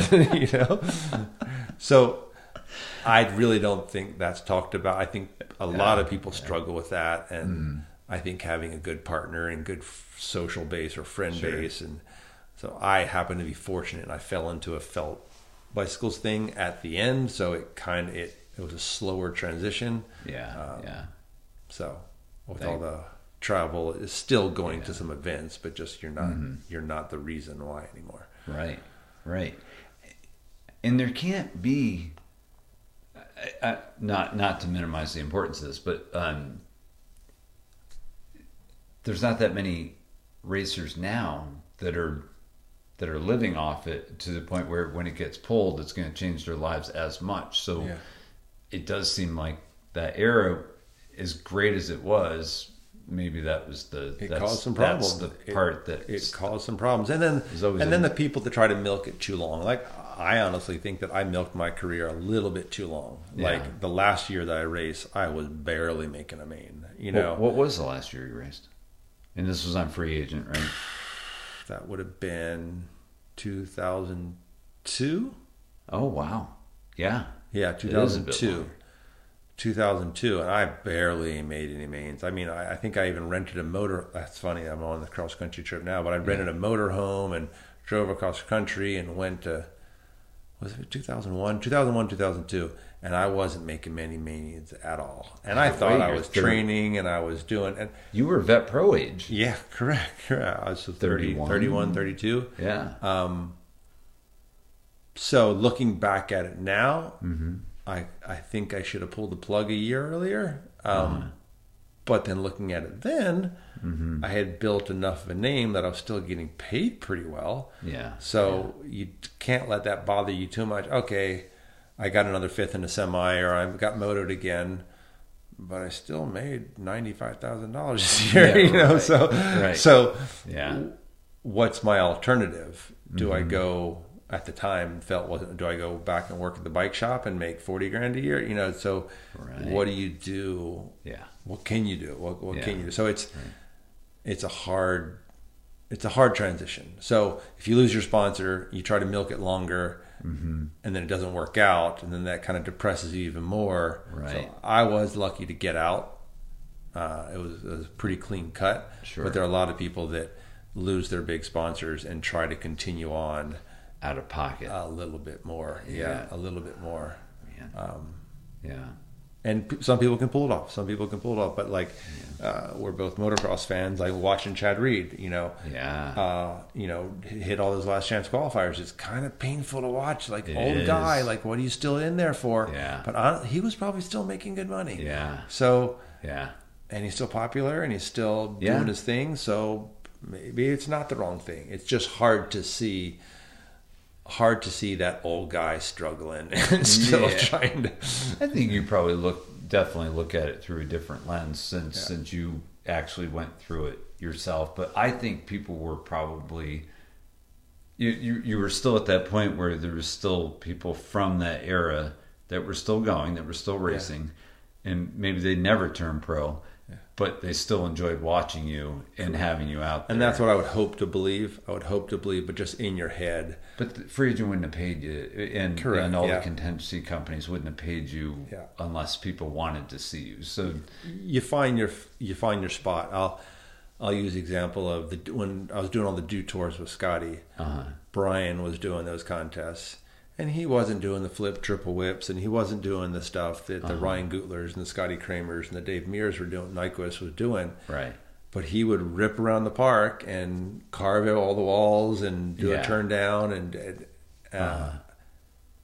but he would get ninth place, Yeah. But there were a lot of people that enjoyed that, that enjoyed watching it and respected it, and so.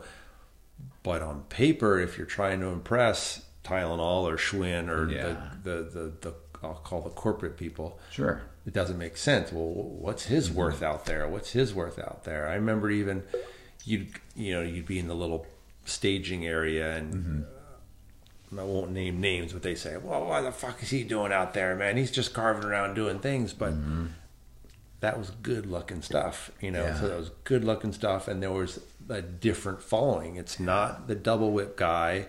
It's not the thing, but it's we'll call flow trail, So it's different. You find your place in your thing. But when you're in it, going back to the free agent thing, I think I milked that a little bit longer because I shouldn't be getting paid what I was getting paid to get motoed. So looking back on it, that was hard to swallow. Yeah.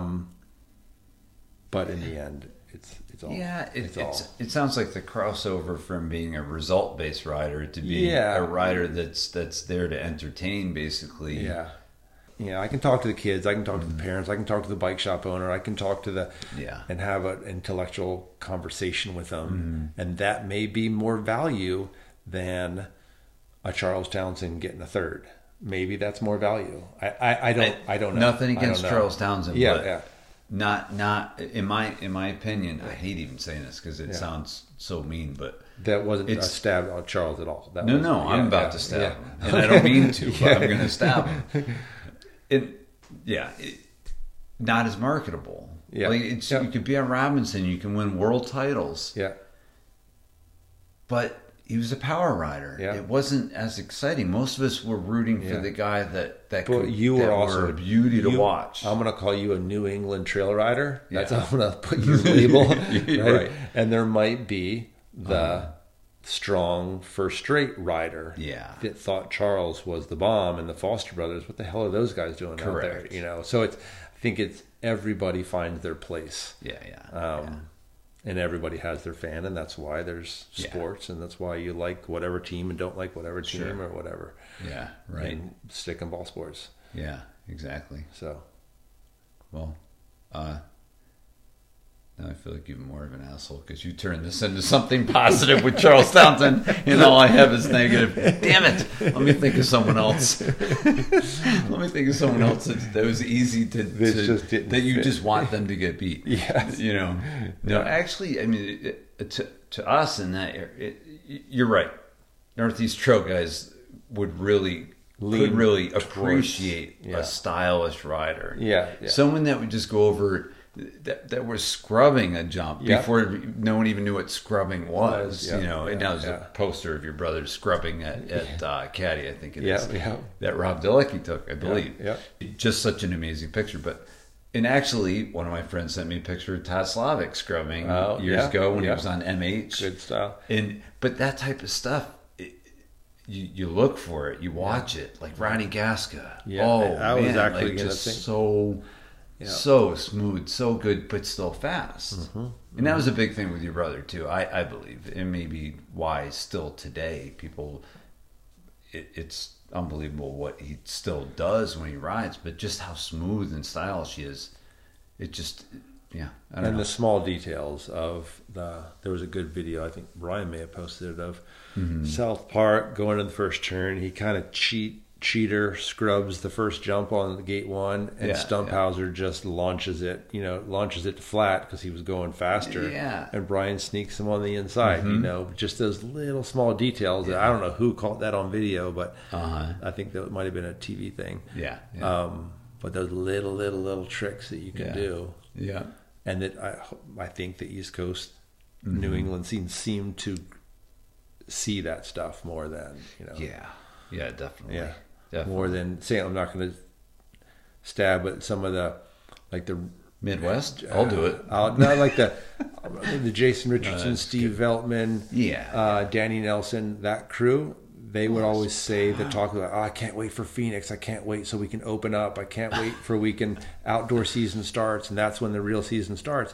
When I'm like, dude, give me these shitball Pine Bluff, Arkansas races, because that's where I'm going to get my points and have fun at. And Phoenix, I'm not going to like because I'm going to get smoked. Or Waterford Oaks. Waterford Oaks. Those so it's just everybody has their spot. But I mean, you put Richardson or Danny Nelson on a sprint first straight, those dudes can light it up. And those are guys that did really awesome at that World Championship. Yep.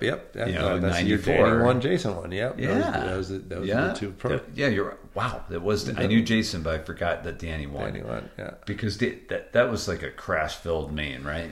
Or was I think it was the semis. The semis, I think there were some crashes, but that was like no. Was that the year that Christoph hole-shotted and kind of got parked in the first turn? I think and so. Then Danny was winning, and then Hayden almost snuck him in the last turn. Could have, but it might have cut the track a little bit. Right.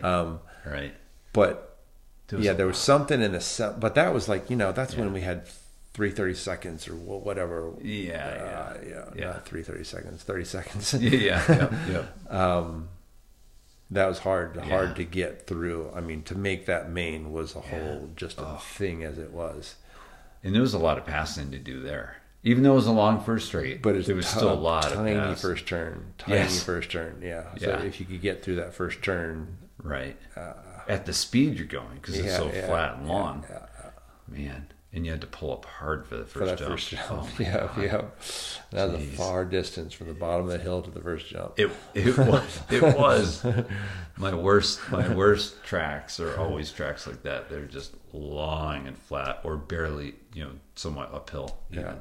But anyway, So I'm glad we got to talk about that, because I don't care what sport, it's got to be difficult for guys like you and other pros.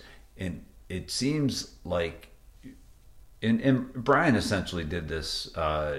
He used whatever money he could on education, right? So he could build a post riding career, maybe different time frames and all, but same idea. Where it's not, and correct me if I'm wrong, you were using some of your money to start building a future in, we'll say, real estate. Building the business, the preschool. Did some of the money used to get that going come from you being a little wiser with your money when you started to taper down? I think so. I think as BMX ended, I know so. As BMX ended, I was married to a girl, Christiane, and she was looking to get into preschool, ready for the next step. She was a assistant teacher, a teacher, a director, the next step would have been owner. And she is very aggressive, I will say, in business ventures, and she wanted to buy this preschool, and I thought she was crazy, absolutely crazy to do this. And so, yeah, BMX money is what funded that. It's funny. This is maybe not be funny, but it is. But when I was a racer, my tax guy said, you need to be an LLC, So I made Foster Sports LLC. So Foster, all the companies, all my sponsors paid Foster Sports. And then Foster Sports paid Alan a salary. That's kind of how I did the tax game. Sure. And then, so this preschool came around. So Foster Sports bought the preschool. So still today, all of the preschool teachers' checks say Foster Sports. Like our tax reports, we're known by California as Foster Sports, doing business as Edgewater Preschool. Wow, you got an LLC and a DBA and all kinds of stuff going on. Holy cow. So we always have to explain that when you're doing an application or whatever. Like, Foster Sports, where did that come from? Yeah. Like, you don't even want to know. That's hilarious. Wow. But that's what grew into the preschools. Yeah. And then even we have a couple of rental properties, and that's just from my wife being very aggressive. When we are upgrading from one house to the next house, normal person would say, sell your house, right? Sell your house and buy the new house. Right. No, keep the old house, rent it, buy the new house. Yeah, and pay for the new house with the rent. The new house with rent money, and then it just escalates and escalates and escalates from there. And then you have several properties and then you're taking the summer off and driving around the country. And then we're taking the summer off and driving around the country. Which I'm sure there's your financial, pains in that, and I'm sure, but you weighed it out and decided it was worth the risk. What are you talking about? The trip? The trip. And the whole, we downsized our house and then rented our other house, and the money we're making different than rent, or it does all help. And gas prices aren't helping, and a lot of things aren't helping. But I knew that going in. I didn't think they would be as high as prices they are now, but it's lower than California. It's like $1 less in California. I really try not to look at it and just fill it up. But at 7 miles per gallon, you just don't look at it. Don't look at it. Yeah, absolutely not. Because you're towing a car. You got a motorcycle in the front. Yeah. And I don't know how loaded the RV is, because I can't imagine you packed heavy, obviously, because talking about just hitting the laundry, enough for everything. Enough for everything. But I have a mountain bike, a BMX bike, 2 city bikes, motorcycle. Right. It's a pretty good playground. It's a pretty good playground of stuff. What happened that made you actually? So I think stop that. If I remember right, it. It was free agent. I did a 2-year, and then maybe another 2-year. And then now they were bought out. This is after Yvonne Shoup and all that, right? This is way after the Shea family, and actually KHS was the company, and their BMX brand was free agent. Oh wow! And they have they're a distributor too, so they're a legit business. The same KHS from our youth, right? Yep. Okay. That KHS bought free agent and ran. That Turnell Henry took back then. Turnell Henry. Yeah. I don't think. Was the Dale Holmes, Kyle Bennett stuff? I think I was basically replaced by that crew. And then they went on to become even stronger. But I think it was, just, hey, we're not going to resign. And then it just happened to be, okay, I'll just do the Airwalk thing. And that would be good. And then that's when Airwalk was kind of going belly up. Okay. And then kind of right around that time, I got the random phone call. Hey, there's a bike company in Huntington Beach that wants a part-time BMX guy to help them start a BMX team, and that was Felt. Yeah. And so that my last couple races, I actually rode for Felt. I rode a Felt frame and like a Thor uniform with a little Felt logo on it, ironed-on logo, and that was that was same thing, an easy transition, because I wasn't getting paid as a racer for Felt. Right. I was getting paid as a team manager. You were still buying your T-shirts from Felt. Right, yeah.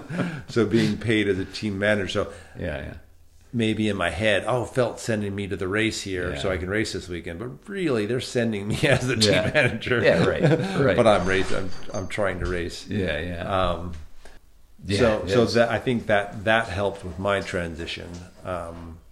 So those things happening kind of all at because they once. did do 1 or 2 ads with me, but it was Paulie Lang and Scotty Kramer were the focus of the new felt, or the starting of felt.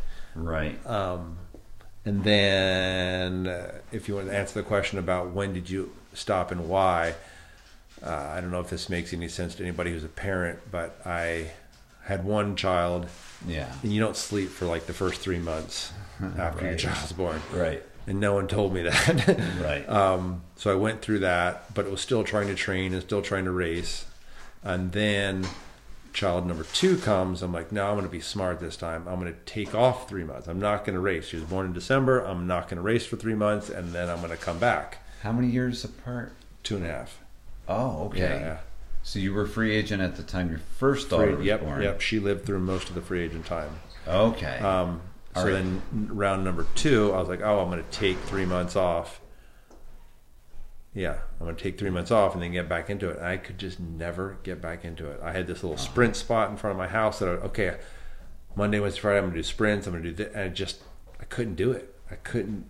You had to go do 10 sprints or 12 sprints, whatever you were going to do. Right. And I do 2. I'm like, that's good. So then being a parent, I could just never get back into it. So there's a couple things that happened, like racing wise, where like that was when Donnie Robinson and Mike Day and Kyle were kind of the new guys coming up. And so now at this point, Donnie is actually normal size. He was still pretty little. Was he? Okay. He might have still ran a little power light bars in a uni seat. Actually, yeah. So he probably was a small. Yeah. So he was the wicked. But he was AA. He was AA, and he was legit. But it was Bubba Harris, Donnie Robinson, and Mike Day. And Donnie and Bubba would just dive on me, and Mike Day would high-low me. I can't believe and I'd be like against these kids that were so much younger than you. I used to be that guy. I used to be that guy, right? Yeah. And they're just hungrier than I am. And then if you go into the turn and whatever, Donnie dives on you and rides you high or whatever, and then he dives on somebody else the next turn and he gets somebody else down the last straight, it's like, dude, he just got second that lap and I just got 6th, Yeah. Because he rode like I used to ride, Or then I went somewhere and I got out in 5th and I just stayed in 5th. I rode a good lap, but that's what it was. I did. Yeah. How come I didn't pass that dude in front of me? Well, I couldn't. So then that's just what it became, and so the combination of those two, the not motivation to go train, not motivation to do that stuff, and then I hired a trainer even to try to save it. Like, I'm going to hire a trainer, and he's going to train me and tell me what to do, and all this kind of stuff. The ladies are back. They are. Hello. Good. How are you? Good. Their timing is good. We're pretty much. So we were talking about the signs that it was time. Yeah. And when you add everything together, it was time. But I really like what you said about the kids. In our case, the child was exactly like you. Doesn't matter which and that's child. Not a negative. That's not a negative. It's just a change, and that's. We were talking about that transition, so it turned into felt, and it still blows my mind that you had so much to do with Scotty Kramer, because most people that were BMX racing pros, I could never imagine would be part of managing a freestyle. Now an icon. And that came from Airwalk maybe days a little bit, so I kind of knew a lot of people in that scene. And then I was just straight hired by Felt to, hey, go pick up a team. Okay, and TJ Johnson helped me find Paulie Lang on the racer side. That was easy. That was easy. And then the freestyle side, I don't know anything, but I was like, what do we got to do to get somebody? I said, okay, I got to fly to some of the contests too. So I flew to Toronto, Canada, and watched a Metro Jam. And I'm friends with the Van Homens and the ex-Airwalk guys. And then they're like, there's this kid from New Jersey. He's 16. And he said, and he killed it at that Metro Jam. That was kind of his coming out party a little bit. Yeah. And then I did the whole business, met his dad and handed him a business card. Hey, give me a call. I think he kind of blew me off. Yeah. And then maybe a month or two later, we're at Roots Jam, and he same thing, kills it again, doing a lot of unheard of things. And wasn't sponsored yet. They were He still was under out. UGP. Oh, okay. And I think riding in Eastern. Okay. I don't know what he was getting at that time, and so I was kind of like, okay, here's an opportunity. We can pay travel. We can do this. We can do this. You know, I hadn't even gotten those conversations, and he hadn't heard of Felt. Nobody had heard of Felt. Hey, it's this new company. Yeah. I don't even know if he knew who Brian or I was, or I wasn't really playing that card. I was just like, hey, I'm interested. Your boy's good. You know, talking to the dad, and Scotty was pretty shy at that time. Sure. And then that kind of turned into it, and it kind of evolved a little bit. Haro was involved, I think, a little bit. And we gave him an offer, and he finally accepted. And Felt really didn't have that good of a bike at the time. We were trying, and so I think he ran the frame, but that's pretty much it. And then over time, we got a little more parts, and but that was it was fun time because he's young, so he's, let's say, 17, and he can't, and his parents can't go to all the do tours. We're doing do tours, and there were some other TV events, and then it was cool. I'd go to the race and make sure he had air in his tires, and make sure he had extra parts, and kind of try to guide him a little bit. But he knew his runs, and his brother would come sometimes. He'd ask a little bit of pointers, like, "Hey, is that?" And I'd be like, your turnaround's a little stinky over there. I wouldn't worry about that. But he was always, trick count was a big thing with him. But obviously, he was a talented rider. Oh my gosh, The stuff in the parking lot, like, just you'd be at the hotel and he'd put together his bike and he's hopping around on curbs and whipping off at something, and just like this kid's good. This kid has so much bike control. And then we did some video stuff with him. Old friend Mark Losi, who I worked with BMX Plus a lot. And him and I talked and we kind of brainstormed an idea like, hey, we'll pay you this much and let's do these video trips. Right. And then we did these video trips, and he would edit these, 1 minute long, 2 minute long videos, and they were, in that time, they were eye-opening. I mean, to some of the stuff that he was doing. And they were done in like an afternoon. I mean, it wasn't like someone's a section, a fit section, or an Odyssey section, or an Etny section, a video part. They were just the afternoons. Right. And I don't want to say it was the beginning of the web videos, but it was in the early stages of the web videos, because they weren't put in on a DVD. They were put on YouTube or Vimeo or whatever it was at the time. And in the early 2000s. Like 2005. Oh, okay. 2005, 2006, I think, if that's right. Yeah. And then Felt started advertising magazines, and he could do sequence. We'd always had to do spreads because he would do these sequence type things. So Dalecki would shoot some stuff, Losi would shoot some stuff.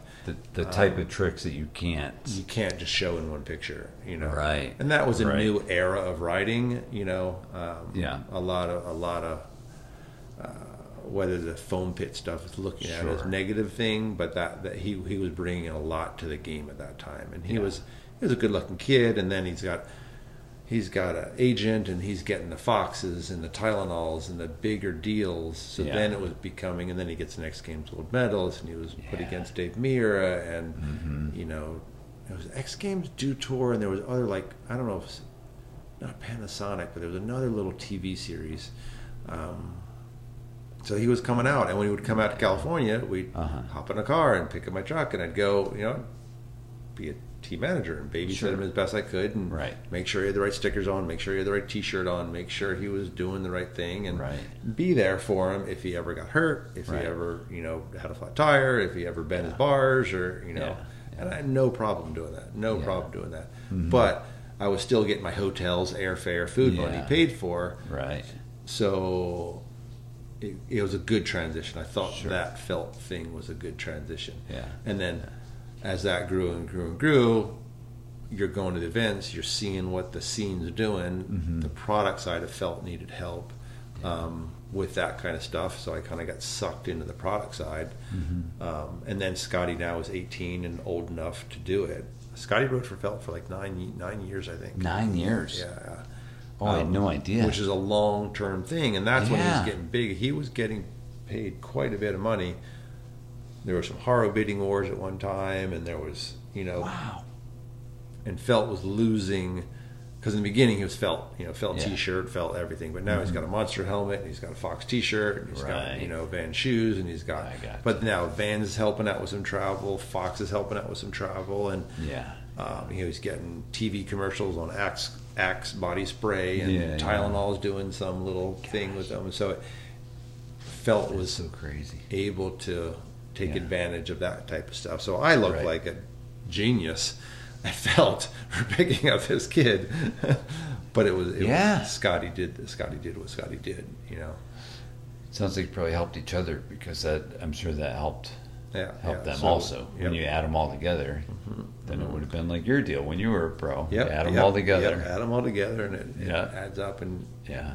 it was good. So, Geez, how many people think that one sponsor is the answer? That it's all going to come from one. no, they all grow off each other, and it really helps, because if Fox is doing a 2-page spread, Vans is doing a 2-page spread, Felt's Yeah. doing a 1-page. Yeah. It all comes together they all benefit each other. And if you, and actually those are ads. But Yeah. if he was in the magazine also, Yep. you got money for that, right? Yep, If you had a full yep. page or a cover, Yep, right, yep. or whatever he So had. I don't know if I helped him as far as what stickers to run or what companies to talk to or not talk to, or like the whole UGP transfer to Fox. Like that was kind of a hard, because he liked UGP, I liked UGP, and we liked Ron Bonner. Right. Fox is just offering so much, and you've got Yeah. an agent involved, and they're throwing around big numbers, and what's the best thing? What's the best thing for your career? What's the Yeah. best thing for you right now? What's the best thing for it's hard to, and I don't know. I would say you helped. I mean, if you think about it, all the experience you had, with all the Schwinn stuff. Yeah. We'll just say Schwinn stuff alone. You had bona fide, a bona fide resume that you could basically tell his father, hey, I've been through all this on the racing side when the money was big. Yeah. It's no different. Yeah. It's the same deal. It's the same deal. So I would think you helped. But then I talked like Brian. I talked about this in BF. Obviously, a lot of people have seen that. Yeah. I would have given him different advice. I wouldn't have said to quit Schwinn and go to Fit. I wouldn't have said do that. But he did it, and it worked. Yeah. Way better. He made the right move. Yeah. So even though I thought I was I had it all figured out. For Van, you said? Brian. Oh, for Brian. Like Brian. Oh, when he went, I Brian forgot. quit Schwinn to ride for Robbie's and Moeller's little startup project. Right. Oh, I forgot about And I'm like, what the hell are you doing that for? Right. That's a dumb move. You're getting paid all this money for Schwinn. Yeah. But Brian saw the writing on the wall more than I did, and within a year, Schwinn was belly up, and Fit was blowing up. So he made the right move. Yeah. You know? Oh, wow. Yeah, I didn't even think about But if you're a business person trying to make the decision at that time, what was the best choice? Right. He made the right choice. Yeah.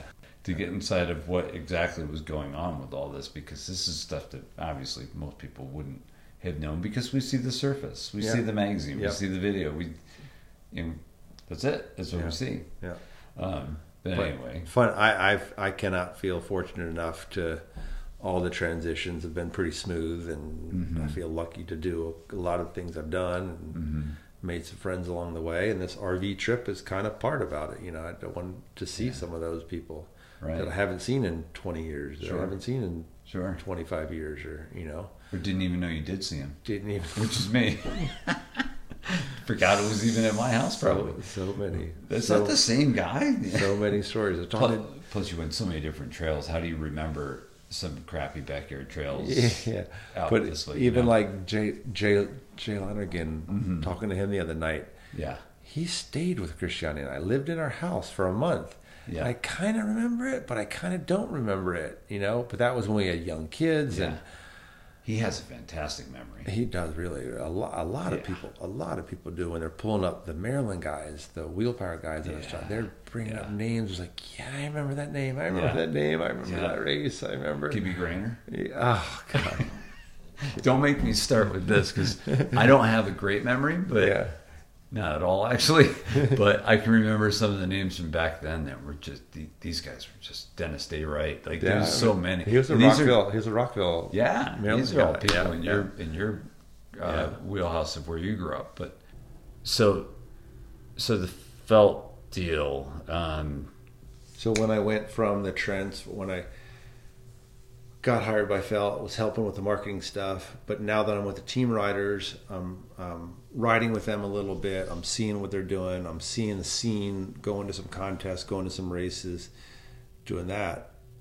So I'm seeing it. So you have the product manager at Felt they're more, handling the spec sheets and handling the Asian suppliers and speccing the bikes. And I kind of got involved with the colors a little bit. And then, even though Brian and I are colorblind, I was still helping with colors. But I was using Scotty or Paulie or whoever, Todd Wakoyak, these people giving input on, hey, what would you think about next year's bike? Or what would you think about this? And then I got more and more into the product side. And then I got pretty deep. And then at one point, Todd Corbett was actually the BMX product manager for Felt at the time. Mm-hmm. And he switched over to the road side. And then I took over the BMX completely. Mm-hmm. And then I was going to, with the help of the head product managers at Felt. Sure. Then the Taiwan trip started, and then those turned into a couple times a year where you'd go on parts trips, part sourcing trips, QC trips, the photo shoot trips, the sourcing next year stuff. So you're working 2 years ahead, all that kind of stuff.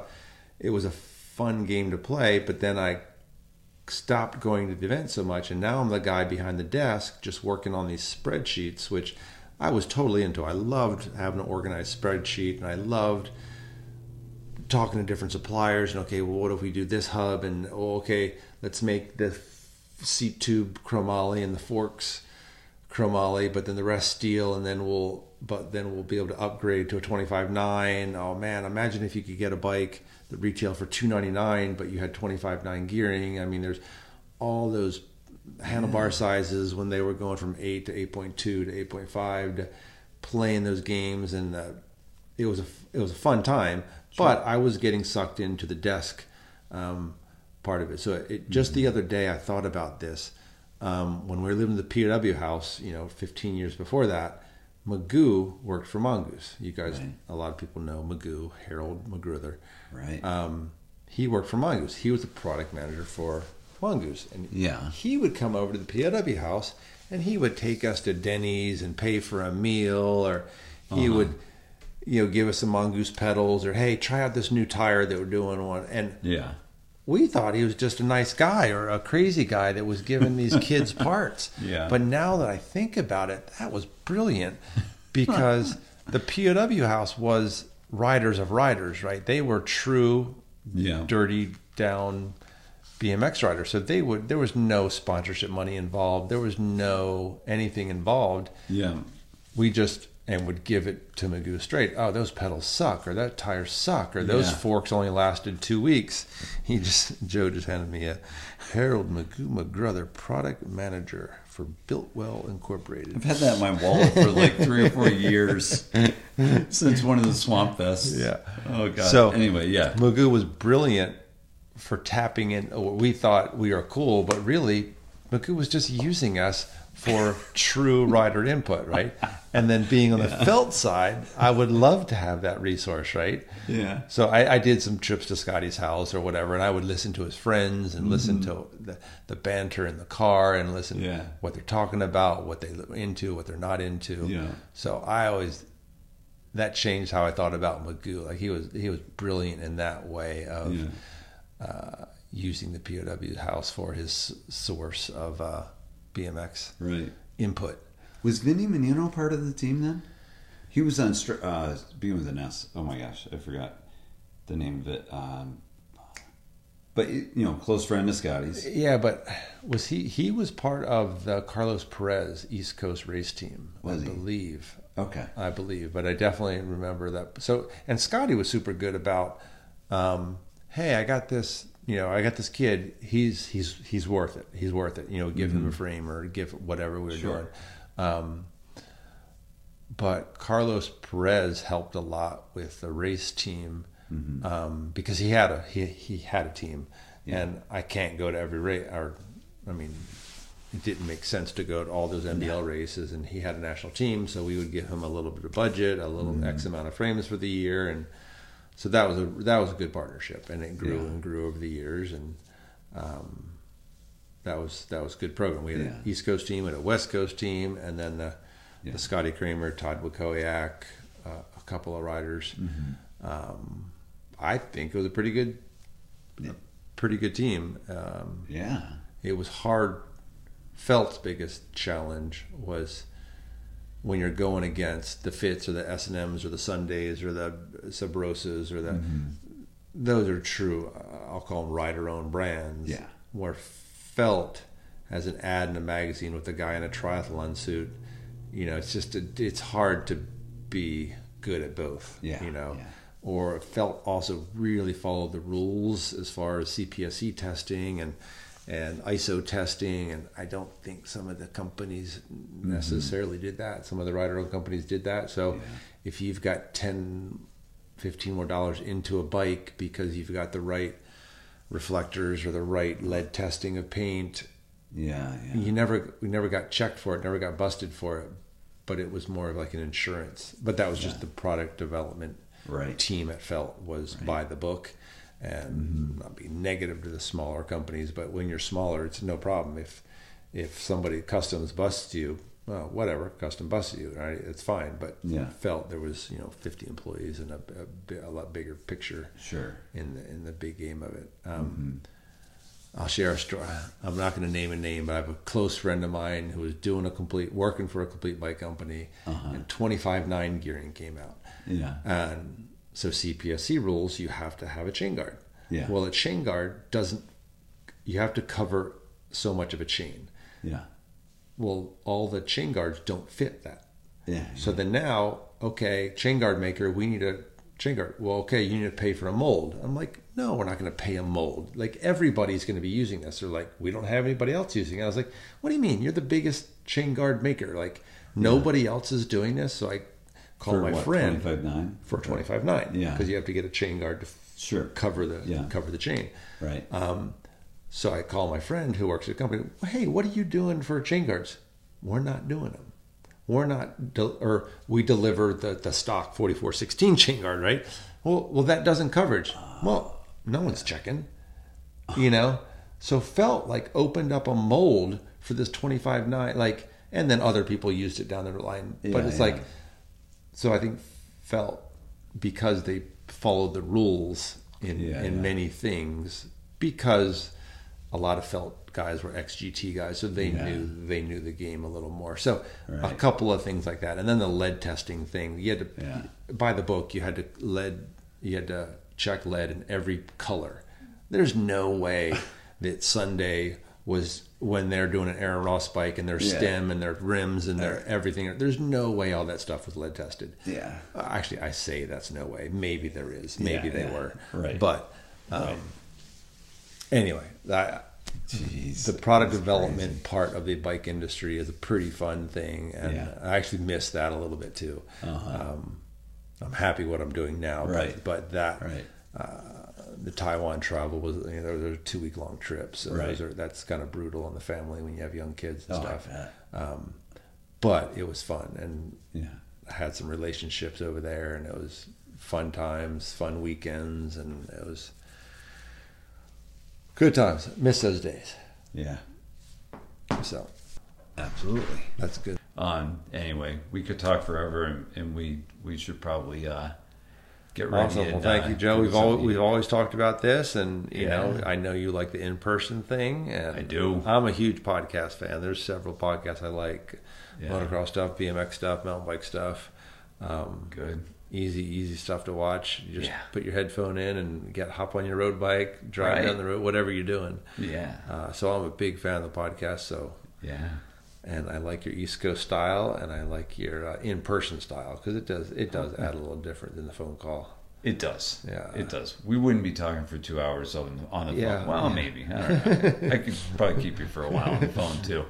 But and it's awesome to talk like this, to bring up those memories, because you don't think about this stuff in your day-to-day life. So when people bring up some names or bring up some times, or maybe how you viewed something, I was like, oh, I didn't even think about it like that. Oh, absolutely. Yeah. So.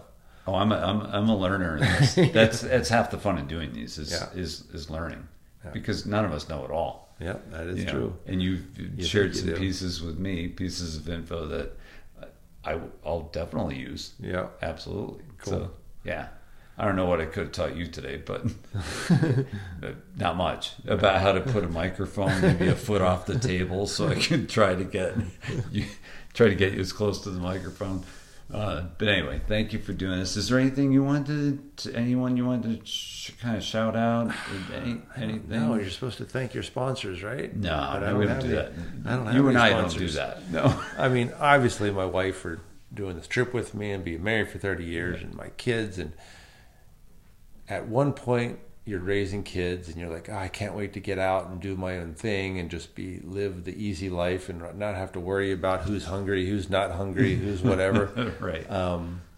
But then you're on the road for a couple of weeks, and you're like, damn, I miss my kids, you know? And then, or you go home and you're yelling at someone for doing the dishes or picking up the dog shit in the backyard or whatever. Right. But then you miss them. Right. And then I want to thank the preschool crowd. I mean, none of them are going to listen to this, but I mean, for them to be able to keep the schools going and do what they do, it's fortunate to be able to do this at a younger age, and and hopefully I can still keep riding. Yeah, that'd be great. I'll be there with you, sort of.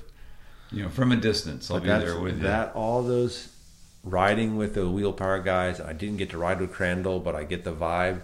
It's just you don't need to jump the 30-footer with the steep lip, and it's cool. No, you don't. Just flow around, have fun, and rubber side down, right? Yeah, exactly. That's what we shoot for every year. I take it in yearly chunks now. Yeah. I guess at times it's day by day, but before I forget, to the audience, if I happen to get this podcast out soon, next Sunday, the Road to Recovery Jam on the 17th. I hope anyone can make it that's traveling from near or far. It's rain or shine. Anyone that's even hearing this has probably been to one before, but it's a huge fundraiser for Road to Recovery, and it's going to be a good time. Scotty will be there. We were talking about Scotty Kramer. Scotty will be there. That would be cool. And he makes a difference. When he shows up, he makes a difference. People show up to see him, and he's an important part of it. And he's been a recipient of some Road to Recovery help. I was going to say, I was hesitating because I'm like, it'd be really cool if Brian Foster showed up. But the reason I bring him up is, he's important in the same vein of what this is for, because most of Road to Recovery's money that's raised goes to paralysis, traumatic brain injury and paralysis situations. So, that's pretty much what Brian's involved in, I believe, from what I understand. I don't think on the brain side. On the paralysis side. Yeah, he's in the start. I think he's working for a company, and your typical physical therapy customers. Mm-hmm. He even jokes sometimes that it's just like people want to stay on the physical therapy program because that's their exercise, right? That's almost like their trainer. Yeah. Almost like their personal trainer. Yeah. So that it's all playing the insurance money game, trying to get as many sessions you can. Right. I haven't talked too much about it, but that's kind of vibe that I get. Right. Right. But he's only a couple of years into it, so sure. Who knows what? There's so many branches to that tree of which way it could go. Oh yeah. I'm sure you learned all of that stuff in school, and you can. And he can figure out life, so he'll find out what the fit is. Maybe the fit he's in now. I don't know. Right. He'll find out. Yeah, absolutely. Whichever way. Right. So anyway, that was not a great tie-in, but it's it's these guys, both Jersey guys, they all help with this in some way. They help with this, so I'm looking forward to doing the event, and it's just a good day. It's a really good day. So. Thanks for the hospitality. Yeah, no problem. Let's go. Glad we made that happen. Yeah, absolutely. Thank you. Why don't we go eat at a prison now? That sounds wonderful. That sounds wonderful. Not often you'd say yes to that, but middle Connecticut prison. Yeah, exactly. The nicest one around. Well, thank you. Okay. I appreciate it, Alan. You got it, Joe. It was a good time. You got it. All right, thanks.